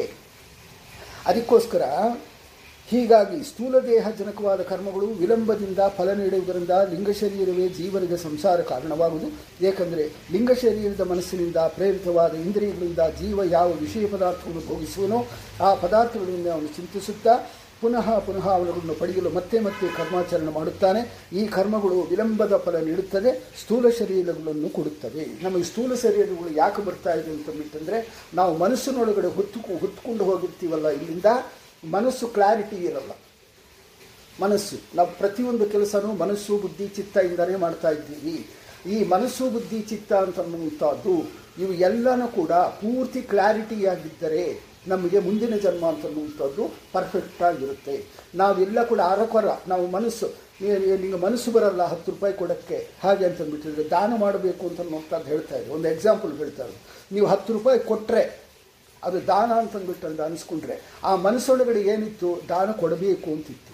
ನಿಮ್ಮ ಮನಸ್ಸು ಇನ್ನೊಂದು ಮನಸ್ಸು ಏನು ಹೇಳುತ್ತೆ ಹಾಗೆ ಅಂತಂದ್ಬಿಟ್ಟು ಅದಕ್ಕೋಸ್ಕರನೇ ಎಡಗೈಯಿಂದ ಬಂದಿದ್ದು ಎಡಗೈಯಿಂದ ಕೊಟ್ಬಿಡು, ಬಲಗೈಯಿಂದ ಕೊಟ್ಬಿಡು, ಇದೆಲ್ಲ ಕೂಡ ಇದಕ್ಕೋಸ್ಕರನೇ ಹೇಳೋದು. ಯಾಕೆಂತಂದರೆ ನಿನ್ನ ಮನಸ್ಸು ಬಂತು ಅಂತಂದರೆ ಆ ಕಾರ್ಯಕ್ರಮನ ಮಾಡಿಬಿಡು. ಅದನ್ನು ಬಿಟ್ಟು ಅಂತಂದ್ಬಿಟ್ಟಂದರೆ 10 ರೂಪಾಯಿ ಕೊಡದೆ ಹೋದರೆ ಅವನಿಗೇನು ಅನಾಹುತ ಆಯಿತು ಅಂತನ್ನೋ ಹಾಗಿದ್ದರೆ ಅದು ನಿಮಗೆ ಪಾಪ ಬರುತ್ತೆ. ಅಂದರೆ ಇದನ್ನೆಲ್ಲ ಕೂಡ ಈ ಕ್ಯಾಲ್ಕುಲೇಷನ್ಸ್ ಎಲ್ಲ ಕೂಡ ಆ ಮನಸ್ಸು ಬುದ್ಧಿ ಅಂತನ್ನುವಂಥದ್ದು ಮಾಡೋದ್ರಿಂದ ಅದರ ಒಳಗಡೆ ನೀವು ಅದನ್ನು ಪ್ಯೂರಿಫೈ ಮಾಡಿ ತಗೊಂಡು ಹೋಗಬೇಕಾಗ ಸಾಯೋಷ್ಟರ ಒಳಗಡೆ ನಮಗಿರುವಂಥ ಇಂದ್ರಿಯಗಳು ಮನಸ್ಸು ಬುದ್ಧಿ ಇವನ್ನೆಲ್ಲ ಕೂಡ ಪ್ಯೂರಿಫೈ ಮಾಡಿಕೊಂಡು ನಾವು ಮುಂದಕ್ಕೆ ತೋರ್ಕೊಂಡು ಹೋಗಬೇಕು. ಪ್ಯೂರಿಫೈ ಮಾಡಿಕೊಳ್ಳದೇ ಇದ್ದರೆ ಅದರ ಒಳಗಡೆ ಕೊಳೆಗಳು ಹಾಗೆ ಇರುತ್ತೆ. ಎಂದು ಕೊಳೆಗಳು ಇತ್ತೋ ನಮಗೆ ಪುನರ್ಜನ್ಮ ಮನುಷ್ಯ ಜನ್ಮ ಬಂದರೇನೋ ಏನೋ 84 ಲಕ್ಷ ಜೀವರಾಶಿಗಳು ಯಾವ ಜನ್ಮ ಬಂದರೆ ಕೂಡ ನಮಗೆ ಅವಸ್ಥೆಗಳು ತಪ್ಪಿದ್ದು ಅಲ್ಲ. ಅದಕ್ಕೋಸ್ಕರ ಮನಸ್ಸನ್ನು ಪ್ಯೂರಿಫೈ ಮಾಡಿಕೊಳ್ಳೋದಕ್ಕೋಸ್ಕರ ಈ ಸಾಧನೆ ಅಂತನ್ನುವಂಥದ್ದು ಎಲ್ಲ ಕೂಡ ಹೇಳ್ತಾ ಇದೆ. ನಮಗೆ ಸ್ಥೂಲ ಶರೀರ ಬಂತು ಅಂತಂದ್ಬಿಟ್ಟಂದರೆ ನಾವು ಮಾಡಿಕೊಂಡಿದ್ದ ಕರ್ಮಗಳು ಪ್ರಕಾರನೇ ಬರ್ತಾ ಇದೆ. ಈ ಸ್ಥೂಲ ಶರೀರದೊಳಗೆ ಕೂಡ ತಾಮಸ ರಾಜಸ ಅಂತನ್ನುವಂಥದ್ದು ಅತಪಾತಕ್ಕೆ ನಮ್ಮನ್ನು ಕರ್ಕೊಂಡು ಹೋಗುತ್ತೆ. ಸಾತ್ವಿಕ ಬಂತು ಅಂತಂದರೆ ನಮ್ಮನ್ನು ಉದ್ಧಾರ ಮಾಡೋದಕ್ಕೋಸ್ಕರ ನಮಗೆ ಶಾಸ್ತ್ರಗಳೇ ಕೂಡ ಭಗವಂತ ತಿಳಿಸ್ತಾ ಇದ್ದಾನೆ ಹಾಗೆ ಅಂತನ್ನುವಂಥದ್ದು ನಮಗೆ ಗೊತ್ತಾಗುತ್ತೆ ಅಂತನ್ನುವಂಥದ್ದು ಹೇಳಿ, ಮತ್ತು ಇನ್ನು ಮುಂದೆ ಈ ವಿಷಯ ಯಾಕಂತಂದರೆ ಜಾಸ್ತಿ ದೊಡ್ಡದಾಗಿರೋದ್ರಿಂದ ನಿಮಗೆ ಮತ್ತೆ ಅದನ್ನು ನಾವು ಹಿಂದೆ ಮುಂದೆ ಹೋಗಿ ಚಿಂತನೆ ಮಾಡೋಣ ಅಂತ ಹೇಳ್ತಾ ಭಾರತೀಯ ರಮಣ ಮುಖ್ಯ ಪ್ರಾಣ ಅಂತರ್ಗತ ಶೇಷಾಂತರ್ಗತನ ಅಂತ ಸಂಕರ್ಷಣೆಗೆ ಅರ್ಪಿತ ಮಾಡ್ತಾ ಶ್ರೀಕೃಷ್ಣಾರ್ಪಣಮಸ್ತು ಅಂತ